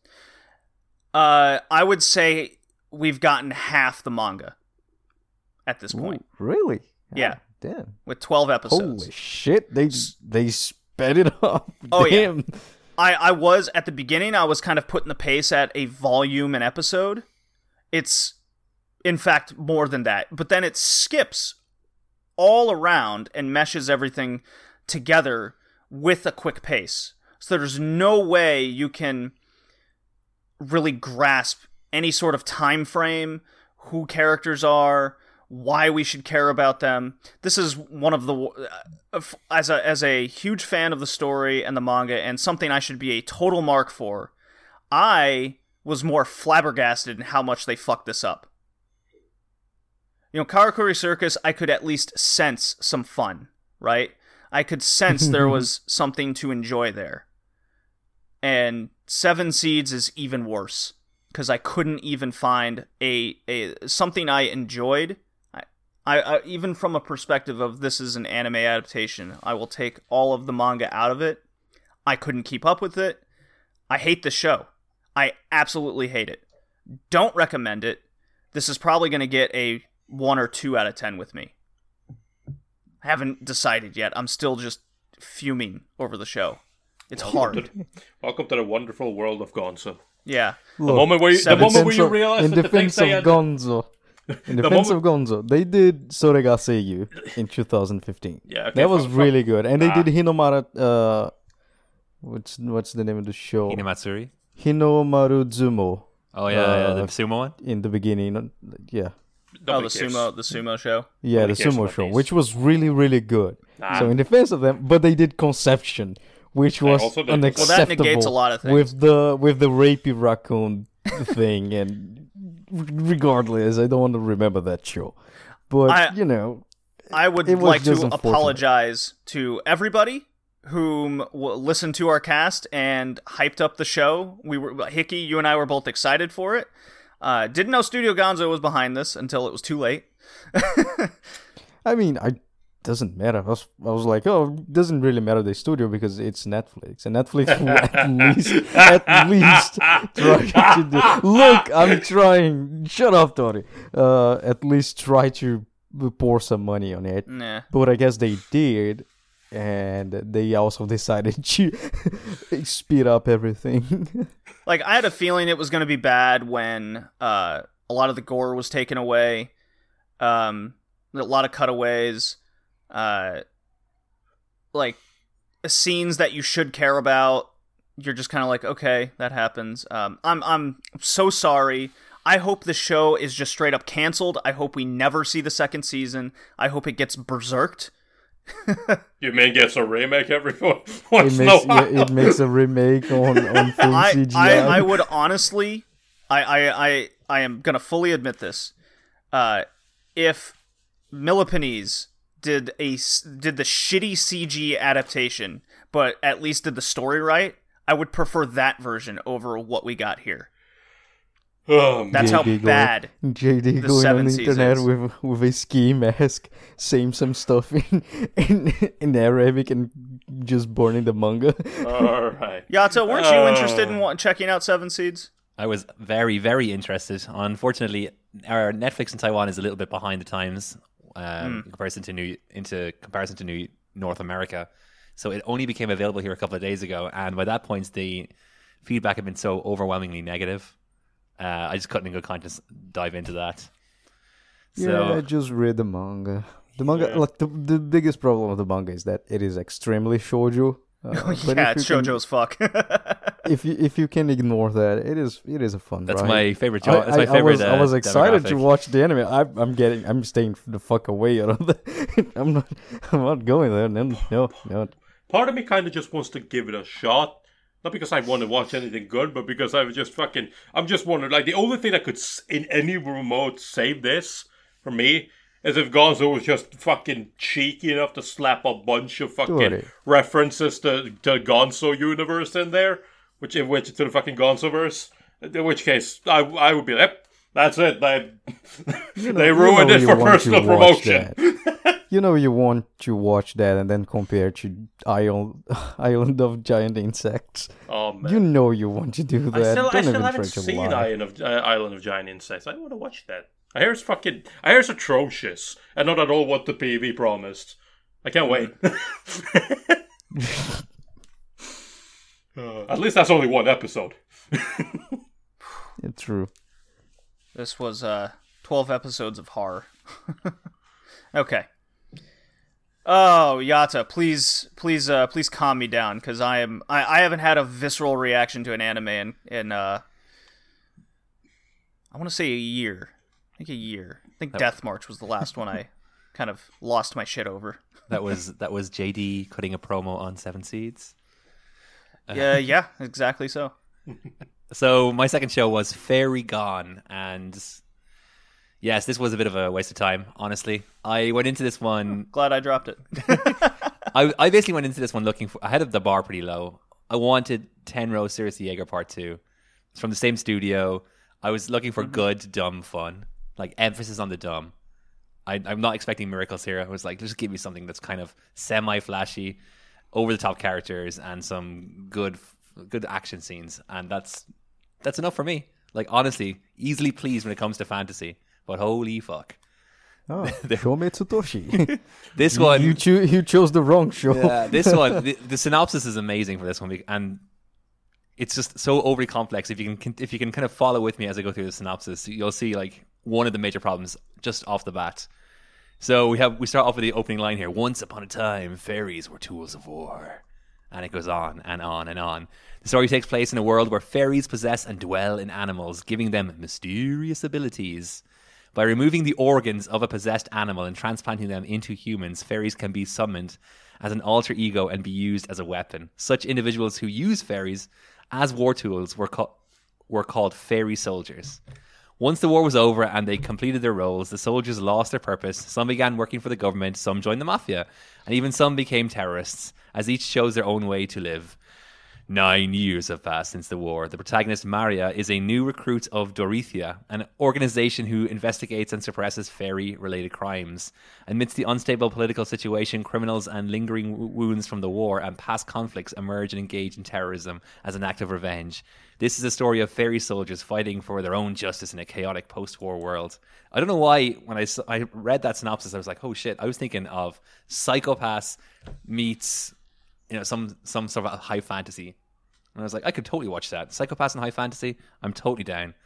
But with the bar being Tenro Sirius the Jaeger. That's what I wanted, just something like on that level, like a 6 out of 10.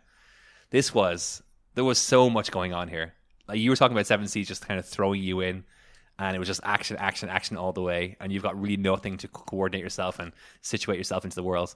This happened. Correct. This was basically Fairy Gone for the first 2 episodes, and then everything just stopped.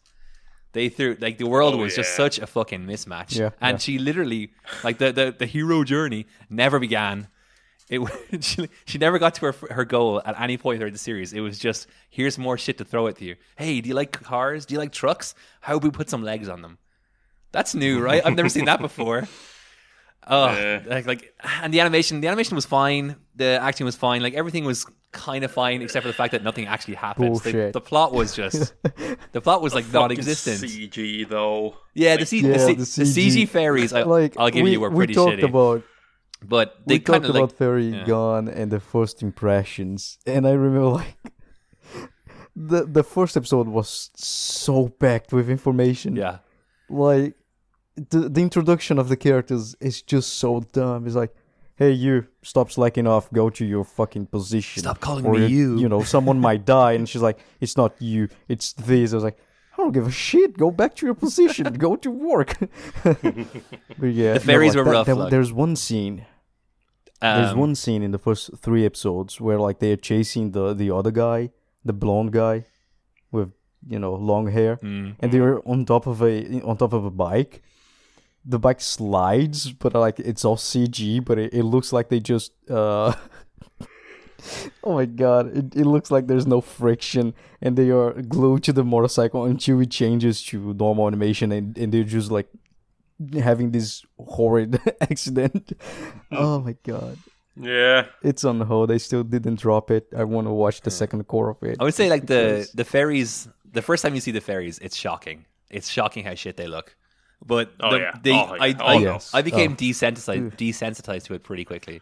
By like the end of episode 2, I was sort of like, well, that's what they are. They're these like CG aberrations that kind of come on and they fight. And like on a design level, like CG aside, if they were like hand drawn, I like the design of the fairies. Like I was ashamed to say, I was like, oh, that fairy looks kind of cool. If you squint and tilt your head, that could have looked really cool. But yeah, this CG watch like the thing with the fairy fights, though, is that they kind of, even those became fucking irrelevant because they just kind of called out their fairies and then they fucking went off screen to fight. Like, who gives a shit? It's like, okay, sure. Every once in a while they appear back into screen, like, no, I will stop you now. Then the other third one comes back in and fucking just attacks the other one. Then they go off screen again. It's like, all right, cool. They're there. They're doing their own thing. They're irrelevant. It was like they didn't even need that. But like as well, the first fucking episode, I swear to God, by the amount of things they did, the amount of information you get in that first episode, they could have done an entire fucking 12 episode series based on the information you get in episode 1. Yeah, There's a fucking story to be told there. But fuck heel it. turns, face turns. Oh, secret, long lost loves. I'm Veronica. I'm not Veronica anymore. She's dead. But you're really Veronica. We're from the same town. Flashbacks. I'm a good guy. I'm a really bad guy. I'm an undercover cop. The mafia, the armies. Yeah, there was a lot going on. Yeah. But I was like, okay, we'll just get the expedition. We'll just get a lot of dumping of information here in the beginning, and hopefully, shit will actually happen. The biggest problem with the whole series, like shitty CG aside and too much going on in the beginning, was the fact that nothing really happened. Yeah. And like having to sit through another 12 episodes. But there's a whole nother 12 episodes for this. I found a person on my anime list who rated 7 Seeds a perfect 10. Oh my god. I must It's read a this troll. review. No. Read it I out. must. Read it out. I have to. It's a very short review. I have not read the manga, so this is based purely off the anime itself. There you go. So we're off to a very perfect start here. I watched this whole anime in a day. It was attention capturing. I hate the way this ends. Capital letters, all with the word hate. It's too unfulfilling and leaving questions that may not be answered. The art was very nice, as Netflix usually delivers. Its start is a tad chaotic, but seemed to be the point to scramble the watchers as much as the characters. It does cover some rather heavy topics. They do so really well, sometimes the topics seem to be rushed. The series follows 2 lovers, heartbroken to wake up they don't have each other. By luck, they are together in this new hostile world. I do suggest this anime if you like dark anime. It's dark like the anime Another. Ugh. Probably worse. Covering purposeful murder, abuse, rape, and mass death. Overall very clever, but needs fleshing out. Perfect 10 out of 10. Hey JJ. Okay, hey JD, can you do me a favor? He missed the point so fucking hard. Holy So, shit. like I JD, said, could you do didn't me- even realize Natsu's the main character of the fucking manga. Even still, I'm convinced that is a troll review. JD, can you do me a convince favor me and of click on that anything person's profile and tell me the average score of their anime rating? You got it.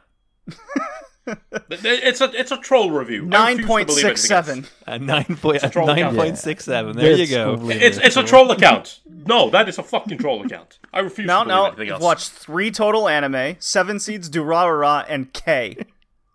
I like K K. has a 9 out of 10, by the way. Yeah, troll account. Yeah. They know what they like. I mean, if you find an 8 out of 10, I believe that's a person who actually watched it. Okay, I'll read. I found one immediately. I won't read it, but I'll just read it to myself as you guys keep talking about Fairy Gone. If you have anything else to He say. can't move past 7 seeds. 5 No, out, it's 5 out of really 10. scarred me. 5 out of 10. Very gone. Yeah. Well, I mean, I'm still on hold because I was watching it. Then I found a job. Now I need to be responsible, so it's on hold. But I still want to watch it and then watch the second season. Although in this season we have like Sacred Beasts, which looks like a better version of Fairy Gone. I mean, it sure took some fucking pages out of the same book of Fairy Gone, because the episode 1 of that show, my God, a lot happened. Episode 2 is also very dumb. Shit was going I didn't say it wasn't dumb, but I'm just saying, like, in terms of like what happens in episode 1 of that show, God damn it, there was a lot that happened in episode 1 of that show. The only thing with they fight an entire war. The only thing with Sacred Beast is it's Mappa, and I've kind of been high on a lot of their shows recently, so I'm going to give it the benefit of the doubt. For episode 1, it was it was breakneck speed. Just go with the bar as low as you can, and that time you have fun. Can't do it. It's Mappa. They're too good, sadly. But yeah, all right, then fair enough. Then it's my turn again, I guess. While JD still immerses himself in 7th seed.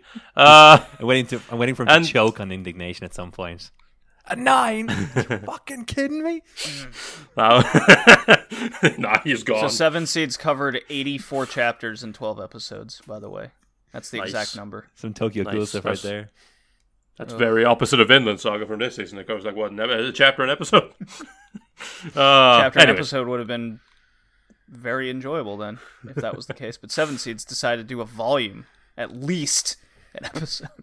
Okay. All right. You can drink this episode, okay? You want, but don't drink too much. You can just drown your sorrows in booze. I'm still drinking my coffee. I'm not breaking out the Canadian Velvet yet. You can just put some brandy in it. I don't have brandy. I should have some though. The structure of this podcast is amazing. Anyways, let's move on to my final review then, which is Dororo, the 2019 remake of Dororo to Hyakimaru. You gotta say it with as many Rororos as possible. Dororo. You know what? I could go all day. I don't wanna. So yeah, anyways, Dororo was produced by, you guessed it, Mappa and Tezuka Production. I've heard good things about those studios. Yeah, Tezuka Production is kind of a Tezuka fanboy, though. Anyways, yeah, it's a 24-episode TV series, so 2 core. And the synopsis from Mal goes like this. The greedy samurai lord Daigo Kagemitsu's land is dying, and he would do anything for power, even renounce Buddha and make a pact with demons. His prayers are answered by 12 demons who grant him the power he desires by aiding his prefecture's growth at a price. When Kagemitsu's first son is born, the boy has no limbs, no nose, no eyes, no ears, nor even skin. Yet still, he lives. This child is disposed of in a river and forgotten. But as luck would have it, he is saved by a medicine man who provides him with prosthetics and weapons, allowing for him to survive and fend for himself. The boy lives and grows, and although he cannot see, hear, or feel anything, he must defeat the demons that took him as sacrifice. With the death of each one, he regains a part of himself that is rightfully his. For many years, he wanders alone, until one day an orphan boy, Dororo, befriends him. The unlikely pair of castaways now fight for their survival and humanity in an unforgiving, demon-infested world. So yeah, this is based on a old Osamu Tezuka manga, who got a anime adaptation back in 1969, I think it was. And Si, senor. Good. And yeah, this remake was something I was looking forward to quite a lot, and as luck would have it, was a pretty good show, all things considered, especially in the beginning. It was nice because it changes a lot from the manga, and it changes a lot. It changes the kind of silly tone of the manga a lot. It's not as comedy driven anymore, and it makes it a little bit more dark. Obviously seeing Hyakimaru without his body parts, and then kind of his fight to regain his body parts is really interesting. The demon fights are nice. The first half of the show was really good. The second half of the show, it kind of, in my opinion, starts to drag a little bit. And especially, we end up with 2 episodes where they decided to give the responsibility for those 2 episodes to a man who is, for whatever reason, known to have this really weird art and animation style that I don't know if he's a big fan of like minimalist animation from like Tezuka times, but yeah, he single-handedly, for a moment, I thought that they'd literally just production time had caught up to them and that this was what the show was going to look like now. And then obviously I was told that no, actually this was just this man's style, and which I had to question myself: what style? Ruining a show? Is that his style? The visuals took a nosedive, and I got back Which up 2 towards the episodes end. were that, by the way? I don't remember. I think it was 13 and 14. Yeah, it 13 was to around 14. that. Yeah, Yeah. something like that. But yeah, no, that disappointed me a lot, and I kind of never really fully recovered. I don't feel like it ever got back to like the strong parts of part 1, but obviously he carries on killing demons. He kind of Hyakkimaru kind of starts getting desperate because he's killing demons and not getting body parts back, and he's like really, getting his body back kind of becomes an obsession for him, and he wants it. Why does he want it? Because it's his. But like, if he gets his body back together, others are going to suffer. And then, general questions like, is it right for other people to make him suffer in order to live a life of peace and prosperity? And is it all right for him to take all that away? Is that selfish? I like the whole side concept as well, where the villagers kind of see the reality to it all, where there's a war happening anyways, so what difference does it make? Well, yeah, that's at the very end. Like, the war kind of stops because nobody wanted to fuck with them, like, because they were just too strong. The reason why the war kind of sparked back up again was because they realized that they're weakening. So, yeah. But even still, it becomes okay, but one thing I really didn't like is how some of the characters, and in particular, Hyakkimaru's mother, acts. Because she is kind of... The first time she meets Hyakkimaru again, she tries to kill herself as atonement, because as one does. And then obviously she stopped, and now everybody's like, oh, I'm going to become a demon in order to kill this man. And Hyakkimaru's kind of also becoming a demon, and eventually he starts riding a fucking... Ponyta. Yeah. From Pokemon. Dude, he gets a fucking strong-ass Ponyta. It's a Rapidash right there, gentlemen. It's a Rapidash. I think it's fully I don't know. evolved. It only evolved from its death state. It became a Ponyta. It didn't evolve again to become Rapidash. Dude, nobody cares about Pokemon, goddammit. No, we got to be very specific about this, because this was a great point in the show where Dororo's riding the fire horse of death and wrecking shit because he wants his goddamn arms. But it was very much a horse though, right, and not a pony. And it was swole. It is a horse. It is a horse. It was the adult. They had a baby. But anyways, No, the babe lived. The babe lived. Don't worry about it. It was the mother. The mother got slaughtered. oh yeah, And became a fire demon. And I got slaughtered again. And get slaughtered again. But yeah, no.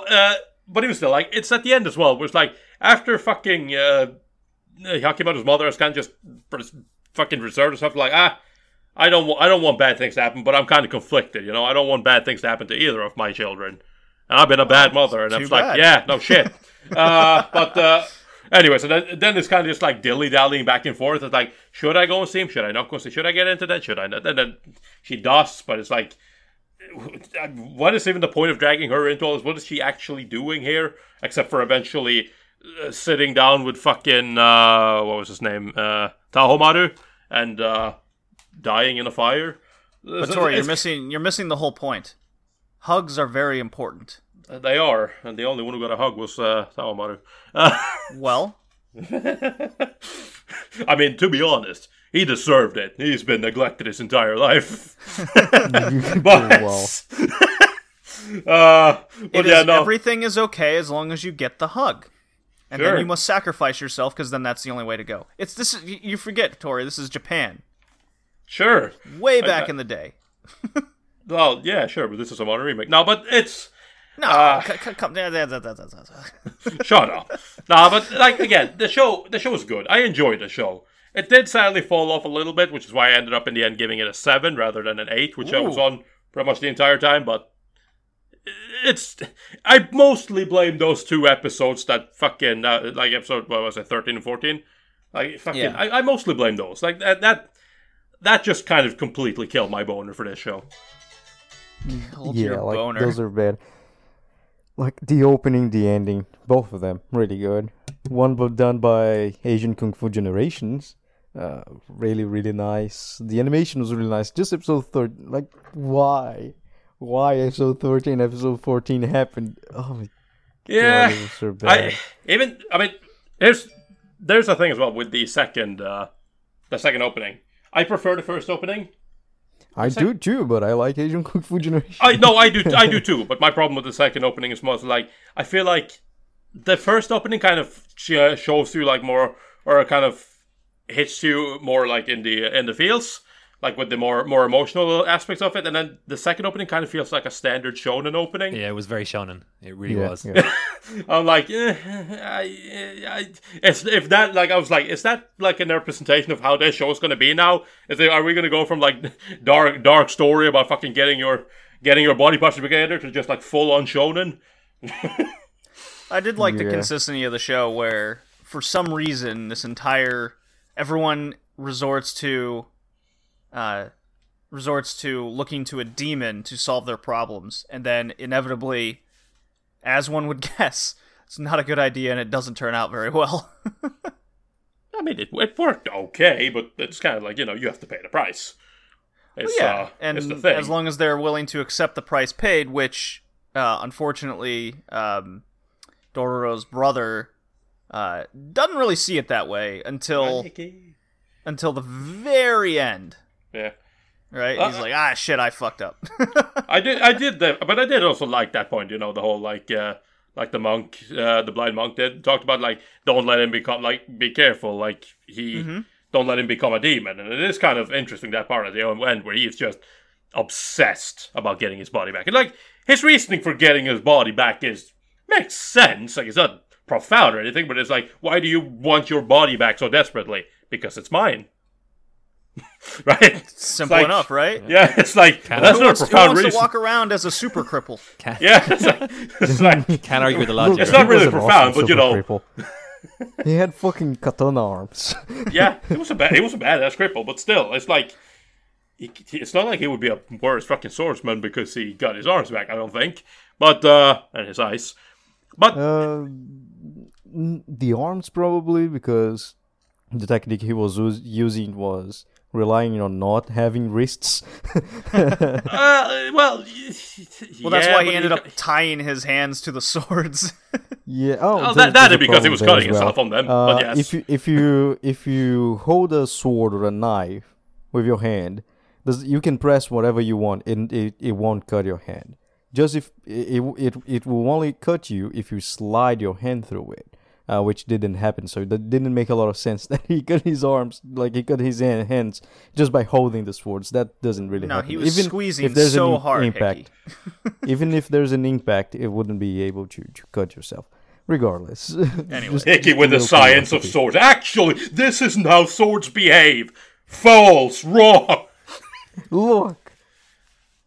But Oh, you're right. we did. I have studied the science behind the swords. I vastly enjoyed this show.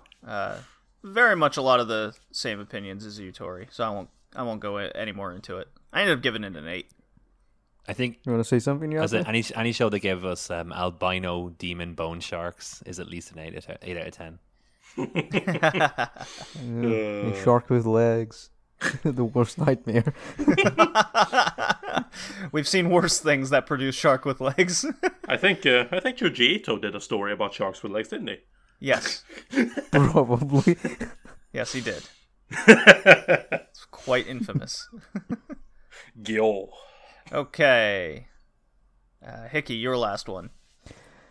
Do not judge me. No, I will. Look. I was going to work. I was very tired. I'm not very used. So whenever I came home, I would eagerly watch Seibao Yaki Kitsune no Senko-san, which I'll talk about now. It is your dumb boy show, okay? The synopsis says the everyday life of Nakano, a salaryman working for an exploitative company, is suddenly intruded upon a fox, Senko-san, 1800-year-old little girl. Whether it's cooking, cleaning, or special service, ? Oh, please God. She will heal his exhaustion with the... This looks like a fucking hentai synopsis for some reason. Regardless. Yeah. The synopsis says everything. You have the main character, which is Nakano, a everyday salaryman, just like us, except Tori, because, Yep. Yato, do you work? I do. You have a work? 9 to 6, Monday to Oh, okay, Friday. so, elementary school teacher. Oh, nice. So yeah, like every one of us except Tori. We just shoot the because shit about he's just... Detective Conan every day. So as long as I keep up with that, they think I'm cool. Nice. Man of culture. A man of... it depends. There's a few steps until you become a man of culture, but I won't go through them. But yeah, until he gets visited by Senko-san, which is a fox spirit, and she says that she will just heal his soul. There's a lot of things going behind, especially with his... like one of his ancestors that happened to save Senko-san and things like that. But yeah, for some reason, this show animation is extremely good. I don't know why. Is that every single season, the dumbest shows with the just moe things, nothing really happens, has the best animation. It was the most consistent animation of the season, definitely. But yeah, I was just, whenever I was tired of work, I would just put it in, especially because one of the seiyus I really like, she's in Idomasa Cinderella Girls, the seiyu of Senko, Azumi Waki.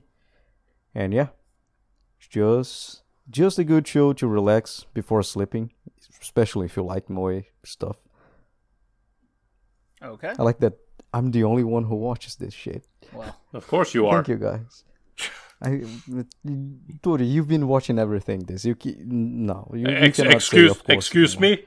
I've been watching everything? No. Yeah, Not even. Since I got to work, I'm not watching everything. So you are the new watch everything. I don't watch everything.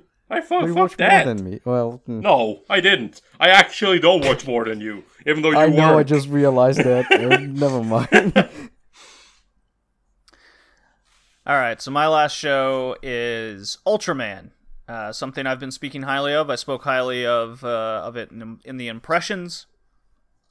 It is not a remake of the original, but a continuation of the original, a sequel, if you will, focused on the son of the original Ultraman. It is, in my opinion, one of the best just pure action shows, and it captures a lot of the spirit the original Ultraman brings, where it's superhero fights villain and builds up to a supervillain.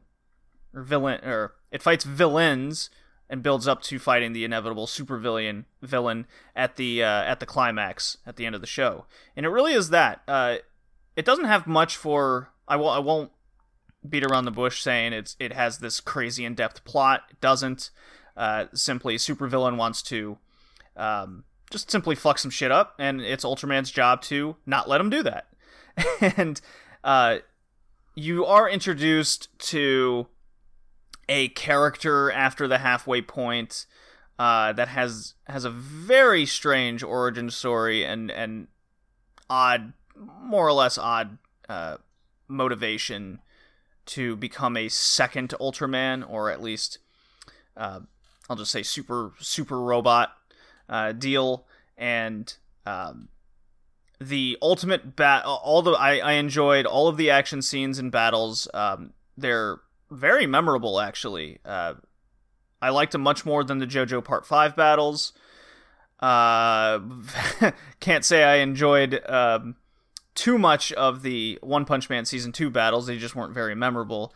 The climax and how Ultraman ultimately finally, or the son of Ultraman finally gets to his superpower level is quite cool. It's well animated for Netflix and CG. It's something I would recommend if you're looking for a solid action show.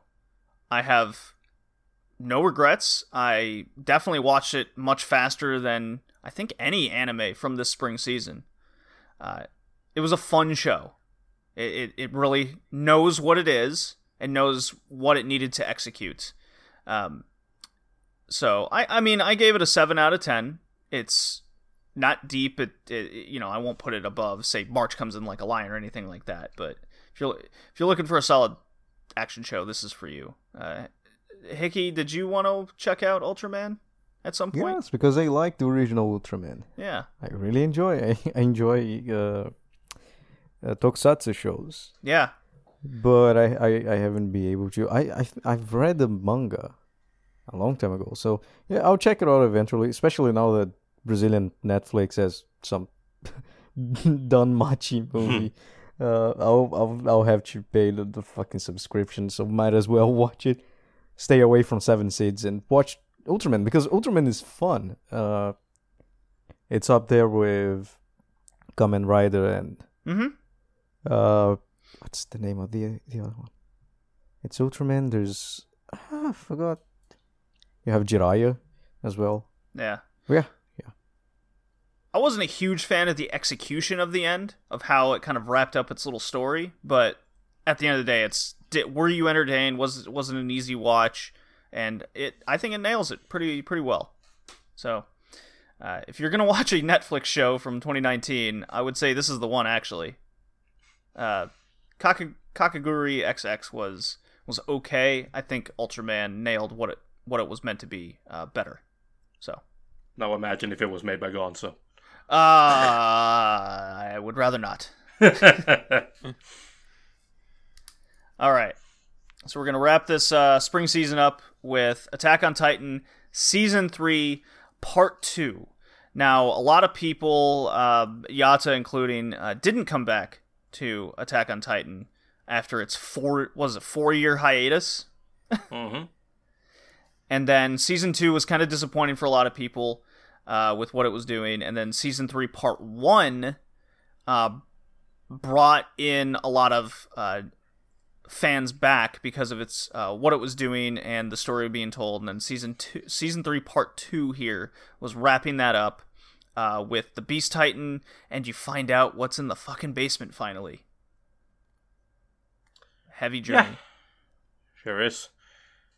I mean, it's one of those things where, like, I know a lot of people were disappointed. Although I do kind of question why, because really, it's like the basement was just a MacGuffin this entire time.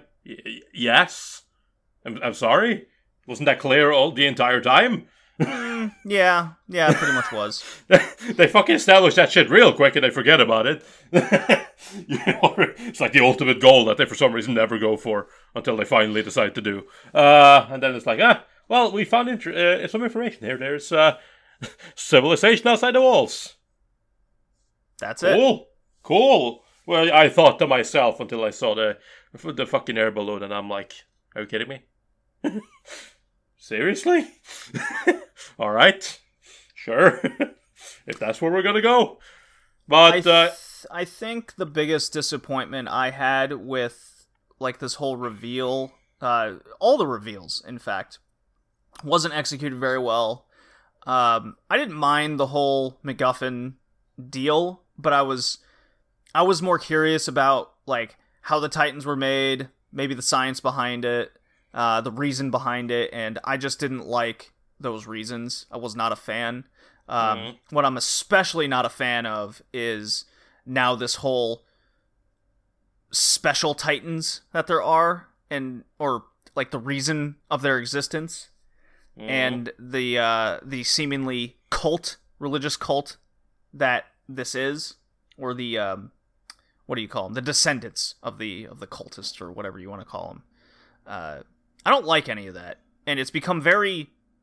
Like, it was kind of emo to begin with, at least with Eren, but now it seems like everyone's becoming emo.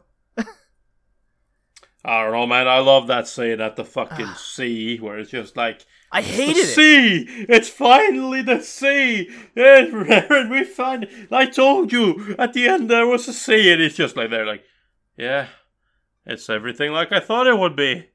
And at the other side of this sea, there are a bunch of enemies. When we kill all the enemies, will we finally be free? It's fucking stupid. That's it. My God, fuck it, Eren. Your midlife crisis came early. I don't like it. I really don't. It's really kind of thrown me away to. I think it took away everything that made Attack on Titan feel special at the beginning, and what brought me back into it, because season 2 really kind of threw me for a loop. It was taking me out of the show, and then the first half I was like, cool, now we're getting somewhere. I like all the action scenes. It stepped up a notch. Seemed like we're getting some character development, and then it kind of shot itself in the foot with now everyone's just sad all the time. Yeah, kind of. The thing for me is, like, I understand the author, because I think, like, I understand where it goes, because eventually, you know, we're talking about, you know, people who have been locked away forever, and it's like, we have been obviously led to believe that they are the remnants of Earth, and everybody else is dead. Obviously, that should be questioned, and I kind of like the idea that he decided to expand on that they're actually, it's been a lie, they're not the only ones. What I don't like is, you know, while I do understand that, you know, civilization isn't equal across everywhere, I don't like how far advanced the other side is. I didn't like that in comparison. Either. Yeah, that kind of feels a little bit dumb, especially considering the fact that they literally have fucking air balloons and shit like that. I'm surprised you haven't seen any, but I guess they just don't want to get anywhere close. But whatever, they do what they did what they did, but. I don't like this hive mind network that's now a thing. Yeah, me neither. But obviously, I am kind of glad that he did decide to expand it, because the other option is to keep the status quo, and in my opinion, the status quo has been already been used up. If this was still just about them maintaining the fucking wall, staying outside, making sure that the Titans didn't come in, and trying to stay safe, it wouldn't, like, that's already been done. That's not interesting. No, yeah, you definitely have to expand the story. Yeah. What that story is we can't be the only ones thinking this way. Yeah. Yeah, no, that, but I don't know. I still, obviously, we're gonna get, like, what is it, season 4, the finale, or whatever the fuck. So I'm curious to see what that entails, although I pretty much expect this to, like, we're gonna we're gonna, like, fucking initiate a giant fight, and then people are probably going to die, as they always do, and then, yeah. Yeah. The end. Yeah, we're not excited for the ending, and that's, I think, the main takeaway. Yeah, but also, I just kind of find that's the thing with a lot of these stories. Like, the initial shock is cool, right? The giant titans, the scary things, you're not even safe in your own fucking... Oh, you're not safe anywhere. And now it's like they've taken away that, and they have to take away that because they can't keep that. No, I understand, but here's the thing. The execution in reveals has been disappointment after disappointment. No, I agree. It hasn't nailed any of it. I agree. That's why it's a great story. That's what creates a story and keeps you invested. And it's like, who's the Beast Titan? Who's this? Who's the Armored Titan? What's society like on the outside? Fail. What's in the basement? And you just go, oh, okay, yeah. That's a thing. If I had to take a guess, If I had to take a guess, I would say that this is literally something like I don't think that this was ever like properly planned. I don't think this was intended from the very beginning. I think this is a case of just we're gonna have to make more. Like I just assumed it's like he had a rough idea for like these people trapped inside the walls being attacked by Titan, and obviously it keeps being popular. And it's like it has to make more. And it's like, okay, how do we expand on this story? Okay, we do like this. We still keep this like tiny fucking MacGuffin in the back there that can be interesting, but we're obviously eventually gonna have to get to it. Well, now that you've built this up for so long, what's it gonna be? It needs to be big. Well, what's big? Society outside. That's big. That's a big reveal, right? But it's like, it becomes you just look like at it in paper and you just go, yeah, that's big. Okay, now you got to build off the big thing. Yeah, and then the big thing is just as disappointing. Yeah. It's not. It's poor execution at its finest. It's even undermined like right WWE after. Raw. It's undermined right after when it's like, oh, their memories are linked together, and now fucking Eren has his dad's memory. So it's like, oh my god! When that happened, I literally went, "Fuck you." I hate that. Oh yeah, no, because this has never been a part of the show ever, and now all of a sudden. Eren has his dad's memories, and then we get to the flashback, and that other dude has Eren's memories. And I'm like... For no reason! It's like, you need to protect Armin and Mikasa. Who? Well, I don't know. Who? I said fuck you to that too. Whose memories are these? Oh, fuck off. Yata, you did a good job not coming back to the show. I saw the future. That's a good on you. Yeah, I mean, it's not the worst. I still enjoy Attack on Titan to an extent, but it's not... Like, I think I gave the first season a 9, and it's dropped significantly since that. I think I went like 9, 6, 7, and then what did I give it, a 5? I think I gave it a 5 this time. I think I gave this one a 7 as well, but yeah, basically the same for me. Season 3, part 2. Season 2 I gave... Yep. What did I give it? Yes, 7. I gave it a 7. Ooh. Ooh, that was higher than I thought. And then didn't try, don't care. Honestly. Yeah, I mean, again, Attack on Titan is one. It's one of those things where it's like what I would say about Attack on Titan. Like, if you kept up with it, cool. If you didn't, there's no point. There we go. Okay, yeah, I did give it a 5. I went 9, 7, 7, 5. How dare you? Ugh. Are you not even a fanboy? No, I'm not. Season 3, Part 2 has an aggregate score of 9.7. Oh, Hickey, I just saw that, and I hate you. I just want you to know. I'm not going to comment on it any further than that. I just want you to know that I hate you. I know you hate me. I also hate you. That was pre-established. You don't need to remind me. Okay, good. I'm glad. All right. Well, that was our large list of spring season 2019 reviews. A very normal, average season to disappointing, I would say.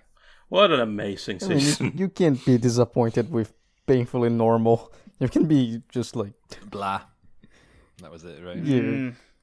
I'm not disappointed. Like, there's nothing to be disappointed at. I'm still glad that I called it. I called Fairy Gun was going to be terrible, and I'm glad. Yeah, you could kind of tell, though. Oh, yeah, that was the point. Yeah. All right. So it seems Dororo and Isekai Quartet, Shield Hero for some of us, and Ultraman were the takeaways. You know, a season's bad when a parody of a fucking overused subgenre is one of the best things to come out. Summer save us all. Well, Okay. Well, with that, make my little note here, and I'll play a drop, and we can move on to our review. Hooray! Woo! Hey dude, you into anime, manga, and all that radical stuff? Then you should totally check out the Anime Radicals Network at www.animeradicals.com. If you want discussions, debates, reviews, and all in between, we also got timely reviews, revolutions, mecha, and much more. Find it on iTunes, Google Podcasts, and all podcast catchers. The Anime Radicals Network. The revolution will be simulcast.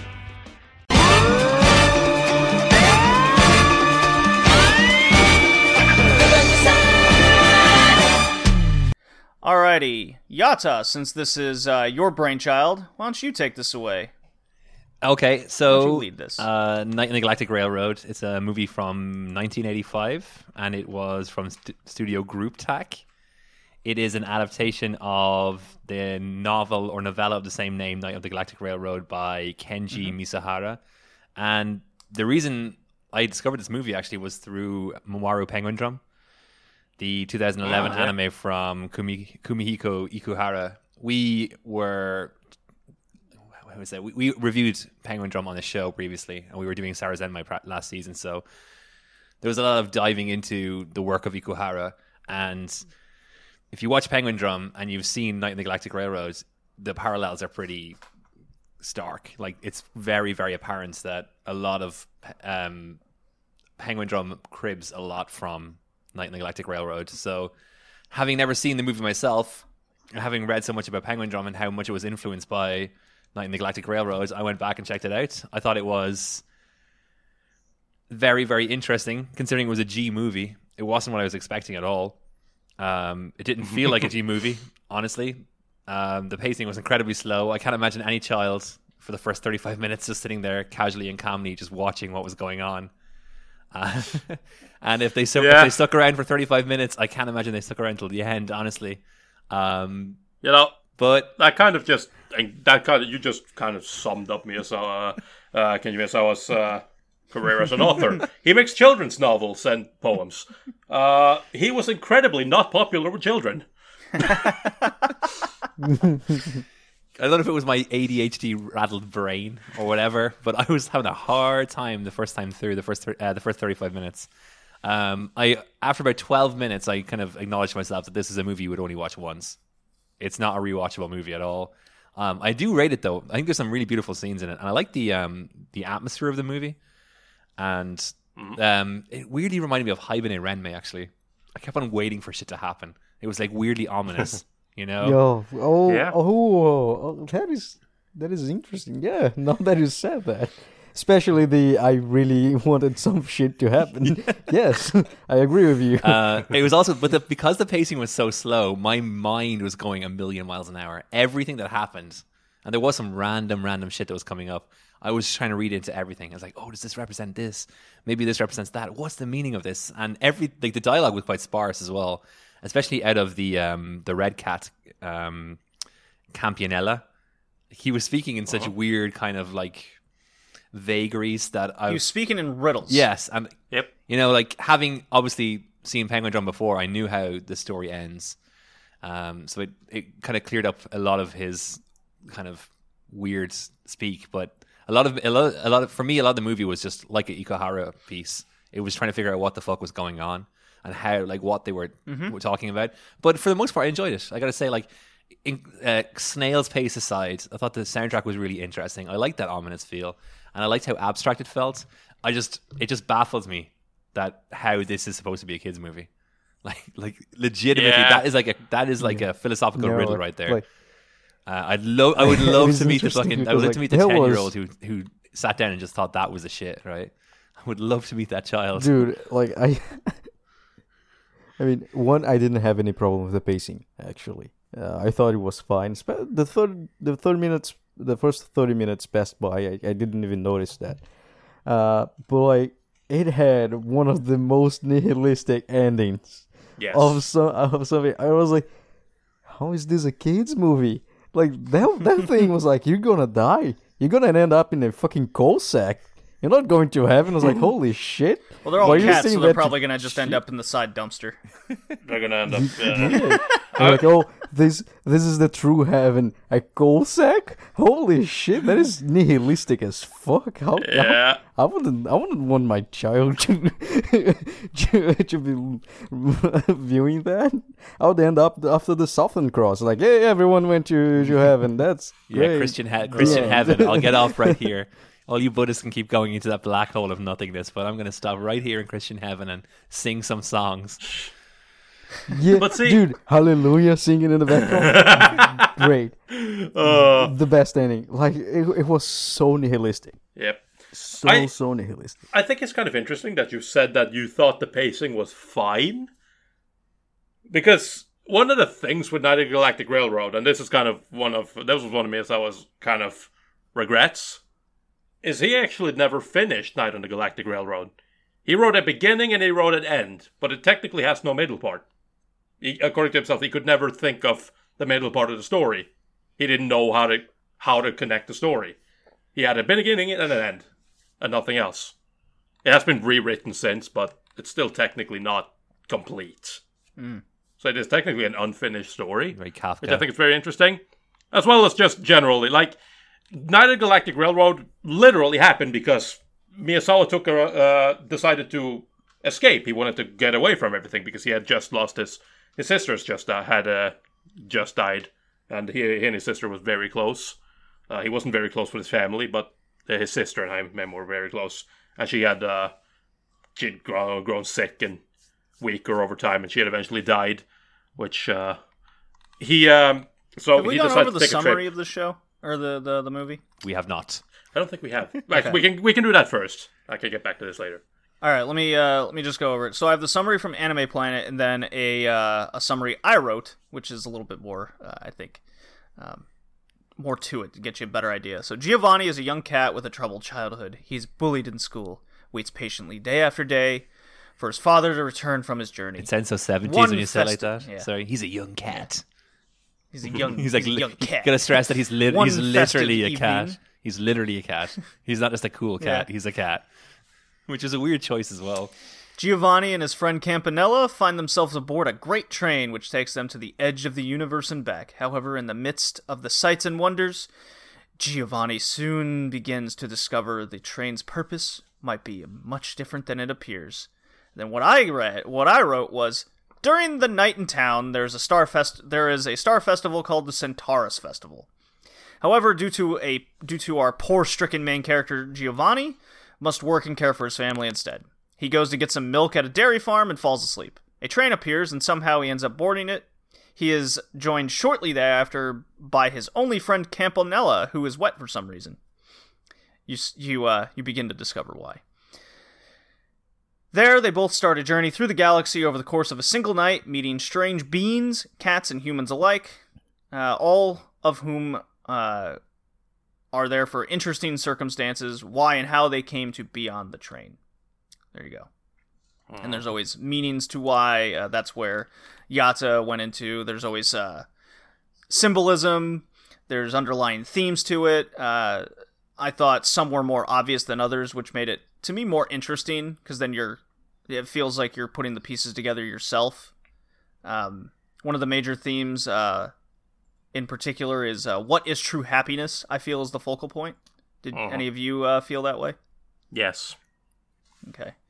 So some other ones I wrote down was focus on, your self-worth, the life you live, is it kind of self-fulfilling in that way, and then friendship.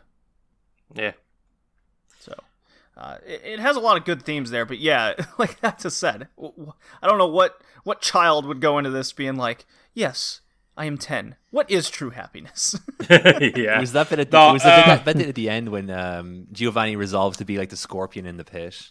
So that's the author, Kenji Miyazawa. He has this like personal philosophy about life sacrificing itself to help other life continue on, and they frame this whole thing through this parable of this scorpion who falls in a pit, escaping from a weasel, and then has this existential moment where they realize they never contributed to life; they only took it away, and they were somehow like lacking.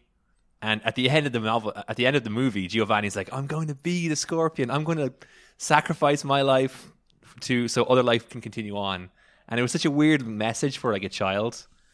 The way they framed it. Well, like it was like, I think there's a lot of poetry there to it. But again, I'm thinking of that 5-year-old or that 10-year-old watching this movie. Yes, I will be the Scorpion. I won't run away from the weasel. You God, you killed my friend. But it makes perfect sense shit. because, like, again, Kenji Miyazawa, he was from a rich family, but he left it all behind to help out the poor farmers, and that is how he eventually died, alone on a farm with Did he no one. Did he fall asleep in the middle of a field looking for dairy? Probably not. But he did work himself to death, essentially. So, yeah. Well, He... I've milked too many cows this morning. He's kind of Life like... Oh, is no, over. he did way more so hard work many- than that. That's the story of so many Japanese writers. Oh, yeah. Like, oh, yeah. it's basically the same story as half of the cast of Bungo Stray Dogs. Yep. Bungo Stray Dogs. Kenji Miyazawa is in Bungo Stray Dogs. He is the little farmer boy. He's an eccentric character, and I like that because. But what I was going to say, what I started saying before we got into the synopsis was like I said, one of the things that sparked the story was Miyazawa's sister Toshi, who died back in 1922. Miyazawa, he obviously took this very hard, so he took a railroad trip to Sakhalin, which was the basis on the whole story, which is why, Night of the Galactic Railroad. Because he took a train trip, and he had a fucking moment of existential dread, apparently, on this train. He had a trip on a train trip. That's basically the story. Yep, essentially. But one thing especially that I like, because before watching this, I watched another movie called Ihatov Genso, Kenji no Haru, which is a kind of biographical movie on Kenji Miyazawa's life, which is based on his works and poems, including Night on the Galactic Railroad. So it kind of takes a similar approach to that. Every character's a cat. Kind of goes through a little bit of the stories that he did, especially, and it is also set in the world in which his stories are usually set in, Ihatov, and kind of tells the story of Kenji Miyazawa, which I thought was really interesting, especially comparing that with this movie, seeing kind of the similarities, like the parallels between Miyazawa's own life and Night on the Galactic Railroad. So, if you watch this, I would also highly recommend watching Ihatov Genso.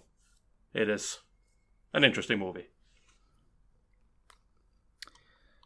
What I took away from this was words I would use to describe this anime is methodical, abstract, and atmospheric. We've mentioned this before, but the first 30 minutes are abysmally slow. Like, I was falling asleep in it. And this is my second time through the movie, so you can only imagine. The movie's only 105 minutes, so it's a good chunk. But once you get on the train, that's when things get very, very interesting. And if you're into kind of more philosophical thinking, and asking yourselves these questions, trying to pick out, like an Ikuhara TV show, pick out the underlying themes and messages, then and enjoying the sights, more or less. I felt like this was a reverse Galaxy Express 3.9. That's how I took it. It's less about the characters and more about the presentation of what's happening and the visuals presented. That's what I took away from this movie. And obviously, comes as no surprise, Galaxy Express 3.9 was also inspired by this. The book, the novel. Yes, of course. Yeah. What about you, Yata? Yeah, like I was kind of dumping on the fact that I thought it was inappropriate for kids, but for me, I actually legitimately enjoyed it. As I said, like the weirdly ominous feel, the music was excellent. I thought the acting was quite well done as well. There was a couple of moments with I don't know if you could even call it CG, but the opening shot was horrendous. Like the school shot. I remember the first time around, I was like, "Oh God, what have I got myself in for?" Look, and then the cornfields later on, or the corn whatever the fuck that was. That was pretty. Yeah, the cornfields looked awful. But like Welcome to the 80s. it looked like a so it had those like minor nitpicks, but overall I enjoyed it. I liked the fact that it was saying stuff. It felt like there was a lot of care put into it, or at least what the materials that they were working on are quite interesting, And again, it did help to clear up a lot of like WTF moments from Moira Penguin Drum. So at least it has that, because I did really enjoy Moira Penguin Drum, and I'm a pretty big fan of Ikuhara in general. I think overall it was a very positive experience. There's a few issues with it. Would have been just the lack of rewatchability. Like, I honestly don't know how you watched it twice, JD. It feels like such a one-shot movie. It was quite difficult. I did fall asleep once, so. Am I the only one who didn't have problems with the first 30 minutes? No, Sure, you're not. I didn't. I was thinking of it. Honestly, Yeah. I thought it was really fun, and I was like laying on my bed and I didn't sleep. So I felt like every scene was about 3 seconds No, too long. I think that's how it came across to me. So I remember when he went into work at one point, he's starting to gather these pieces to complete some task to like set a typeface. And I'm watching him just put like 1 in, 2 in, 3 in. Okay, we get it. We can move on now. No, he has 4, 5, 6, 7. There was always these moments where I felt like it just went on a couple of seconds too long, and it just slowed the whole thing down to a snail's pace for the first 35 minutes until the train arrives. And I think and there was a lot of like him just breathing and kind of reacting to things very, very slowly, sort of staring at things and coming back. And then it felt unnaturally because slow. they're cats, they don't have expressions at all. They don't make them, so everything's kind of deadpan in those moments as well. Like, I didn't. I think that's kind of the point, though. I think it's the point on the nitpick on that train, as well. but before that, No, you're but supposed to be even getting more than that. Even still, remember, you have the teacher's explanation of the universe. The fucking universe is a pawn of milk. The fucking dumbest thing I've ever heard. But it makes sense. Right? But even fucking... even Giovanni is kind of just at the moment. It's like, we all know that these are stars. And I kind of... Again, it's kind of... this type of kind of weird writing, in my opinion. Like, and it shows that part of why I said, like, this isn't really... Why I don't think this is suitable for kids. Which is shown in... which, again, is shown in Ihatov. Because Kenji in Ihatov kind of tries to talk to these children that he's teaching. He wants them to read one of his books. And the constant complaint he always gets is, his words doesn't make sense. They don't understand what he's even trying to say. To which he's obviously going to be like, oh, well, let me tell you. You don't get it, you're a kid. That's kind that. Oh, wait, no, it's for you. It's not, it's like, that's kind of the point. That's what I want you to, because I can't explain this to you, because these are concepts that I don't even understand. No one understands. That's the point. You're not supposed to understand. What? And they're all just like, that's lame. If you read my books, I know you're fine. But if you read my books and you understand, the work of Jean-Paul Sartre will make a lot of sense for you. Sure. Okay. All right. Get the inner workings of Jean-Jacques Rousseau. No problem, yeah? Yeah. Nah, but I do think he has a bit of a case with that. Like, he wants to explore something so much greater than him that he doesn't even understand how to go about it, and that's what he writes stories about. Let me write a story about me not understanding. If I make it so complicated and I don't understand, then the wide audience will then not understand. will then not understand and be amazed on not understanding. But someone in the audience might understand it. And explain it to him. I mean, yeah, you know what? That wouldn't even surprise me. If he's just like, please, someone explain this to me. That's probably why Ikuhara like him that much. Yeah, I mean, it's like a lot of people like him. Again, Kenji Misawa is one of those authors who was unfortunate enough to be very unpopular up until after his death. Around the 90s was when he kind of got popular as an author, and now he has a museum dedicated to him. But, so it's always nice. So in that regard, his dad was actually correct, because his dad said he would never be able to become an author and live off of it. And he was right. He didn't. Always listen to your father. Now, like, I have a few problems with the production. But I guess that was about it when I was watching. I think I even pointed that out in our group. For the time it was made, there's a lot of cell problems and imperfections. It's not uncommon to see like dust and a few scraps and sometimes even hair between the cells. But this one is constant, and they're big. Like they're big imperfections. Also, whoever did the key animation didn't have a lot of spatial awareness, so that causes that effect of characters looking at nothing. It's not that they're not looking at anything, it's just that how the camera is set and how the character is drawn, it looks like they are looking at a different direction. Yeah, and you can't really reference like what they're looking at. Yes, that's because whoever made the cells, they didn't have a lot of spatial awareness in a 2D environment. But it's fine. The problem is, I think it was the director probably, because it goes through every single key animation, key frame in the movie. But I guess that it's about it. I know there's a lot of people with OCD that doesn't watch old anime because of the cells imperfections. This one has a lot, so if you are one of those people, just stay away. Just read the novel. Might be in my opinion, it is worth to see it through it even with those imperfections, especially because, like we said, you won't watch it again. So it's definitely worth it. There is a lot of people, or this part of the staff that went on to promising careers in the anime industry. I wrote one of them down in particular, Koichi Mashimo. He founded Studio B-Train, the dot hack sign studio, for reference. He wasn't the only one. There was about like 7 others that went on to be directors or even studio founders. Mashimo wasn't the only one.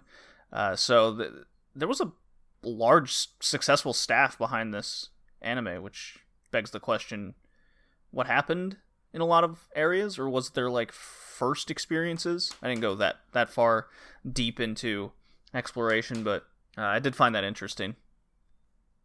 Also, it's probably a bit of a mix of things, but yeah, it's, you find stuff like that though. Like going back, I do think this was a lot of catalyst for a lot of people, right? It was like, okay, we're doing this.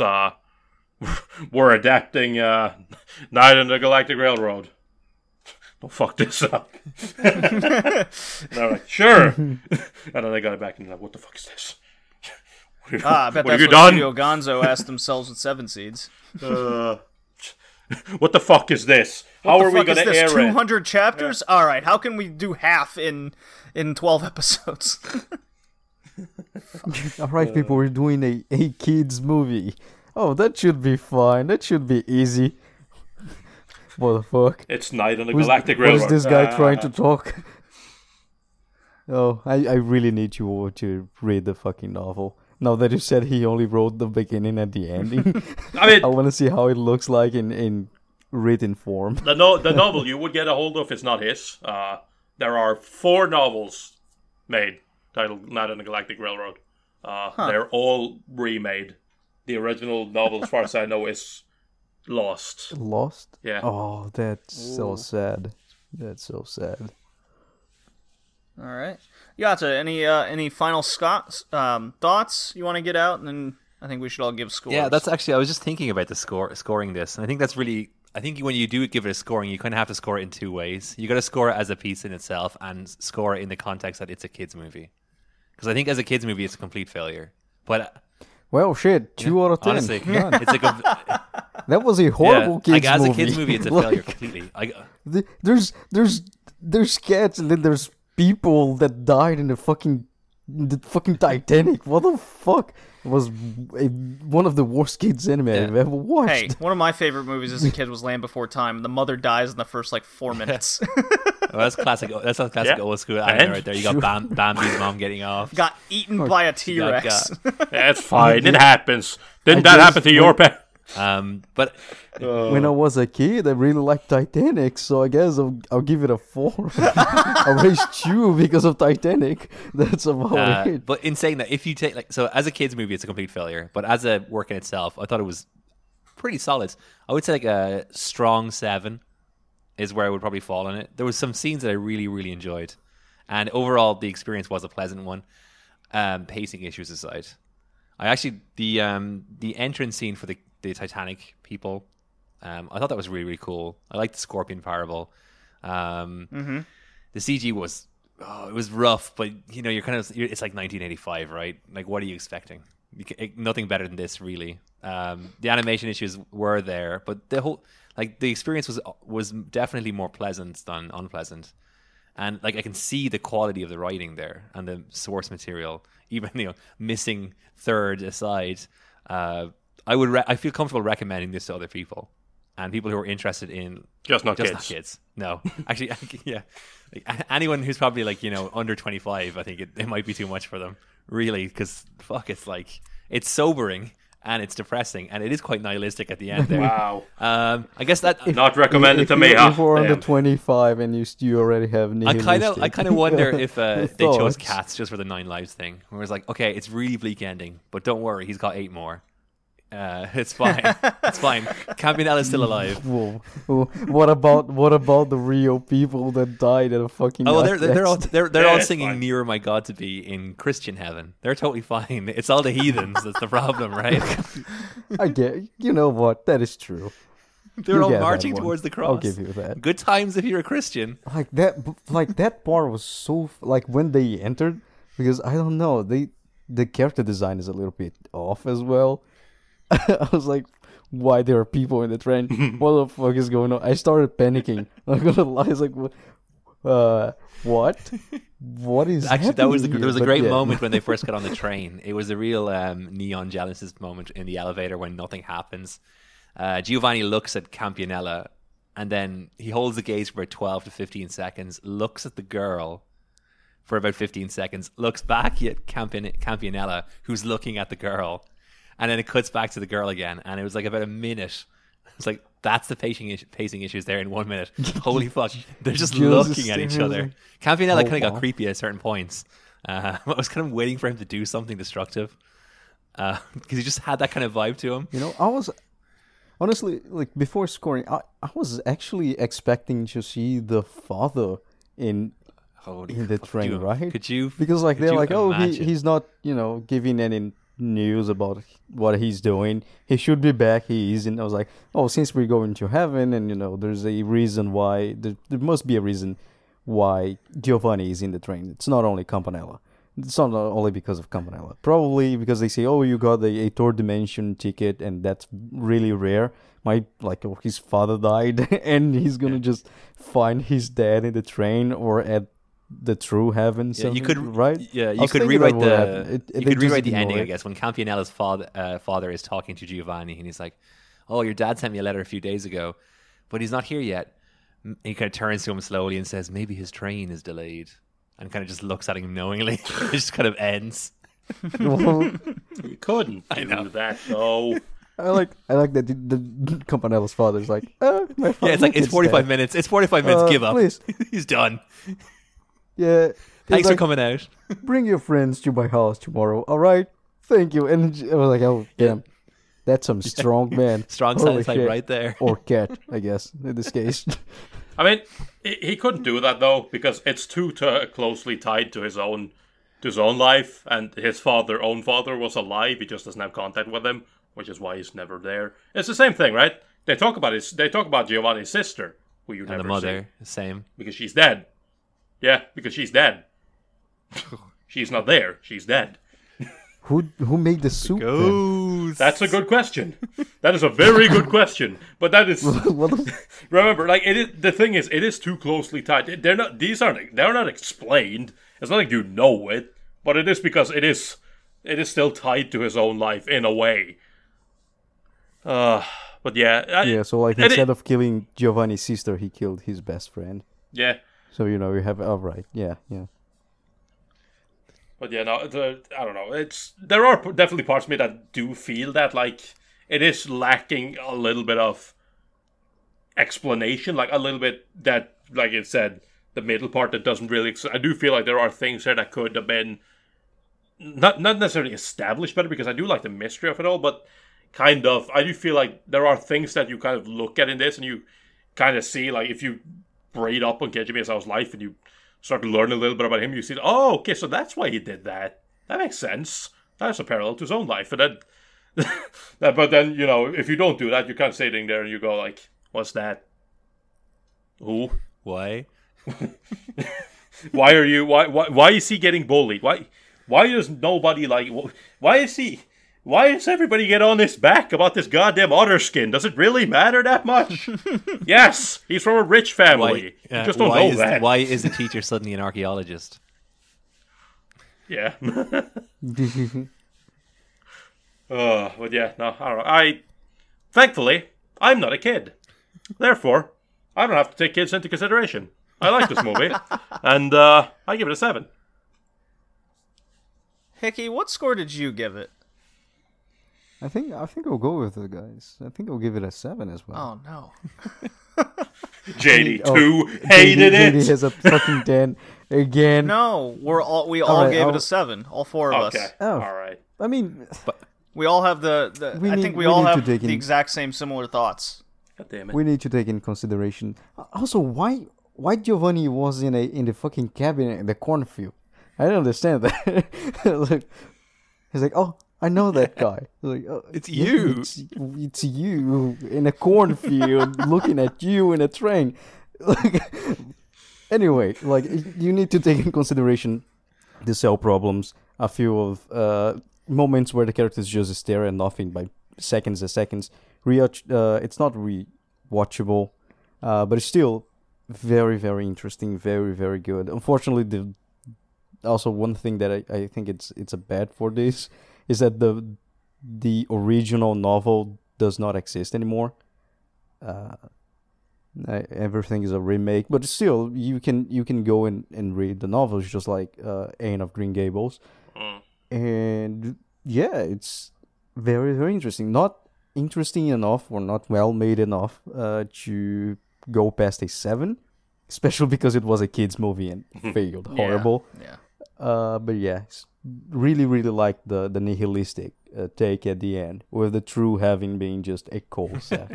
Because when we die, there's nothing after that, just the void, and the dark your sphincter body of the void. becomes just organic masses that will become one day coal. And then you can always ponder, By the way, how would this have been different if it had been finished? have you ever Googled an otter skin jacket? I just can't. Well, I am cannot now. imagine Giovanni strutting around in one of those. It's very lavish. Otter God damn it. jacket. Okay. It looks like a pink Whoa. jacket. doesn't it? Yeah. Well, I'm looking at the men's natural otter fur jacket for $800 used. Nice. It looks pretty awesome, I actually. just can't imagine I Giovanni don't think I'd strutting pay around like that. $800. Just like bitch slapping everyone and with his sunglasses. That's why everyone is bullying Giovanni. Appraised Because once he value get for the a fucking standard otter skin- fur jacket is $4,200. Oh, his dad is definitely a criminal. I found an otter in a rain jacket. That's all I need. Hot damn. Now I gotta find that.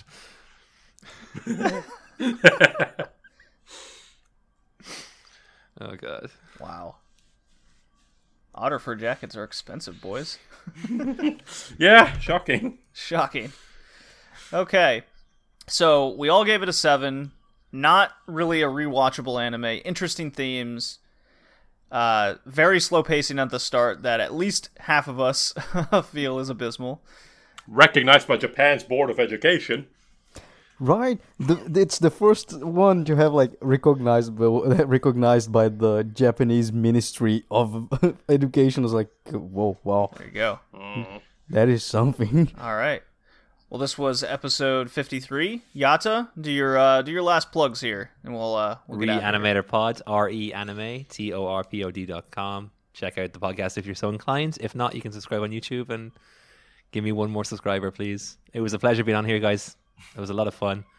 Thank you very much for the invitation. No problem. Happy to have you. I believe you were the last person from the Anime Radicals to join us as a guest I'm on going to this say you podcast. saved the best for last. There you go. Obviously. The most international of them all. All right. This was Red Leaf Retrocast. Thank you for joining us. We'll see you next time. Peace. Goodbye.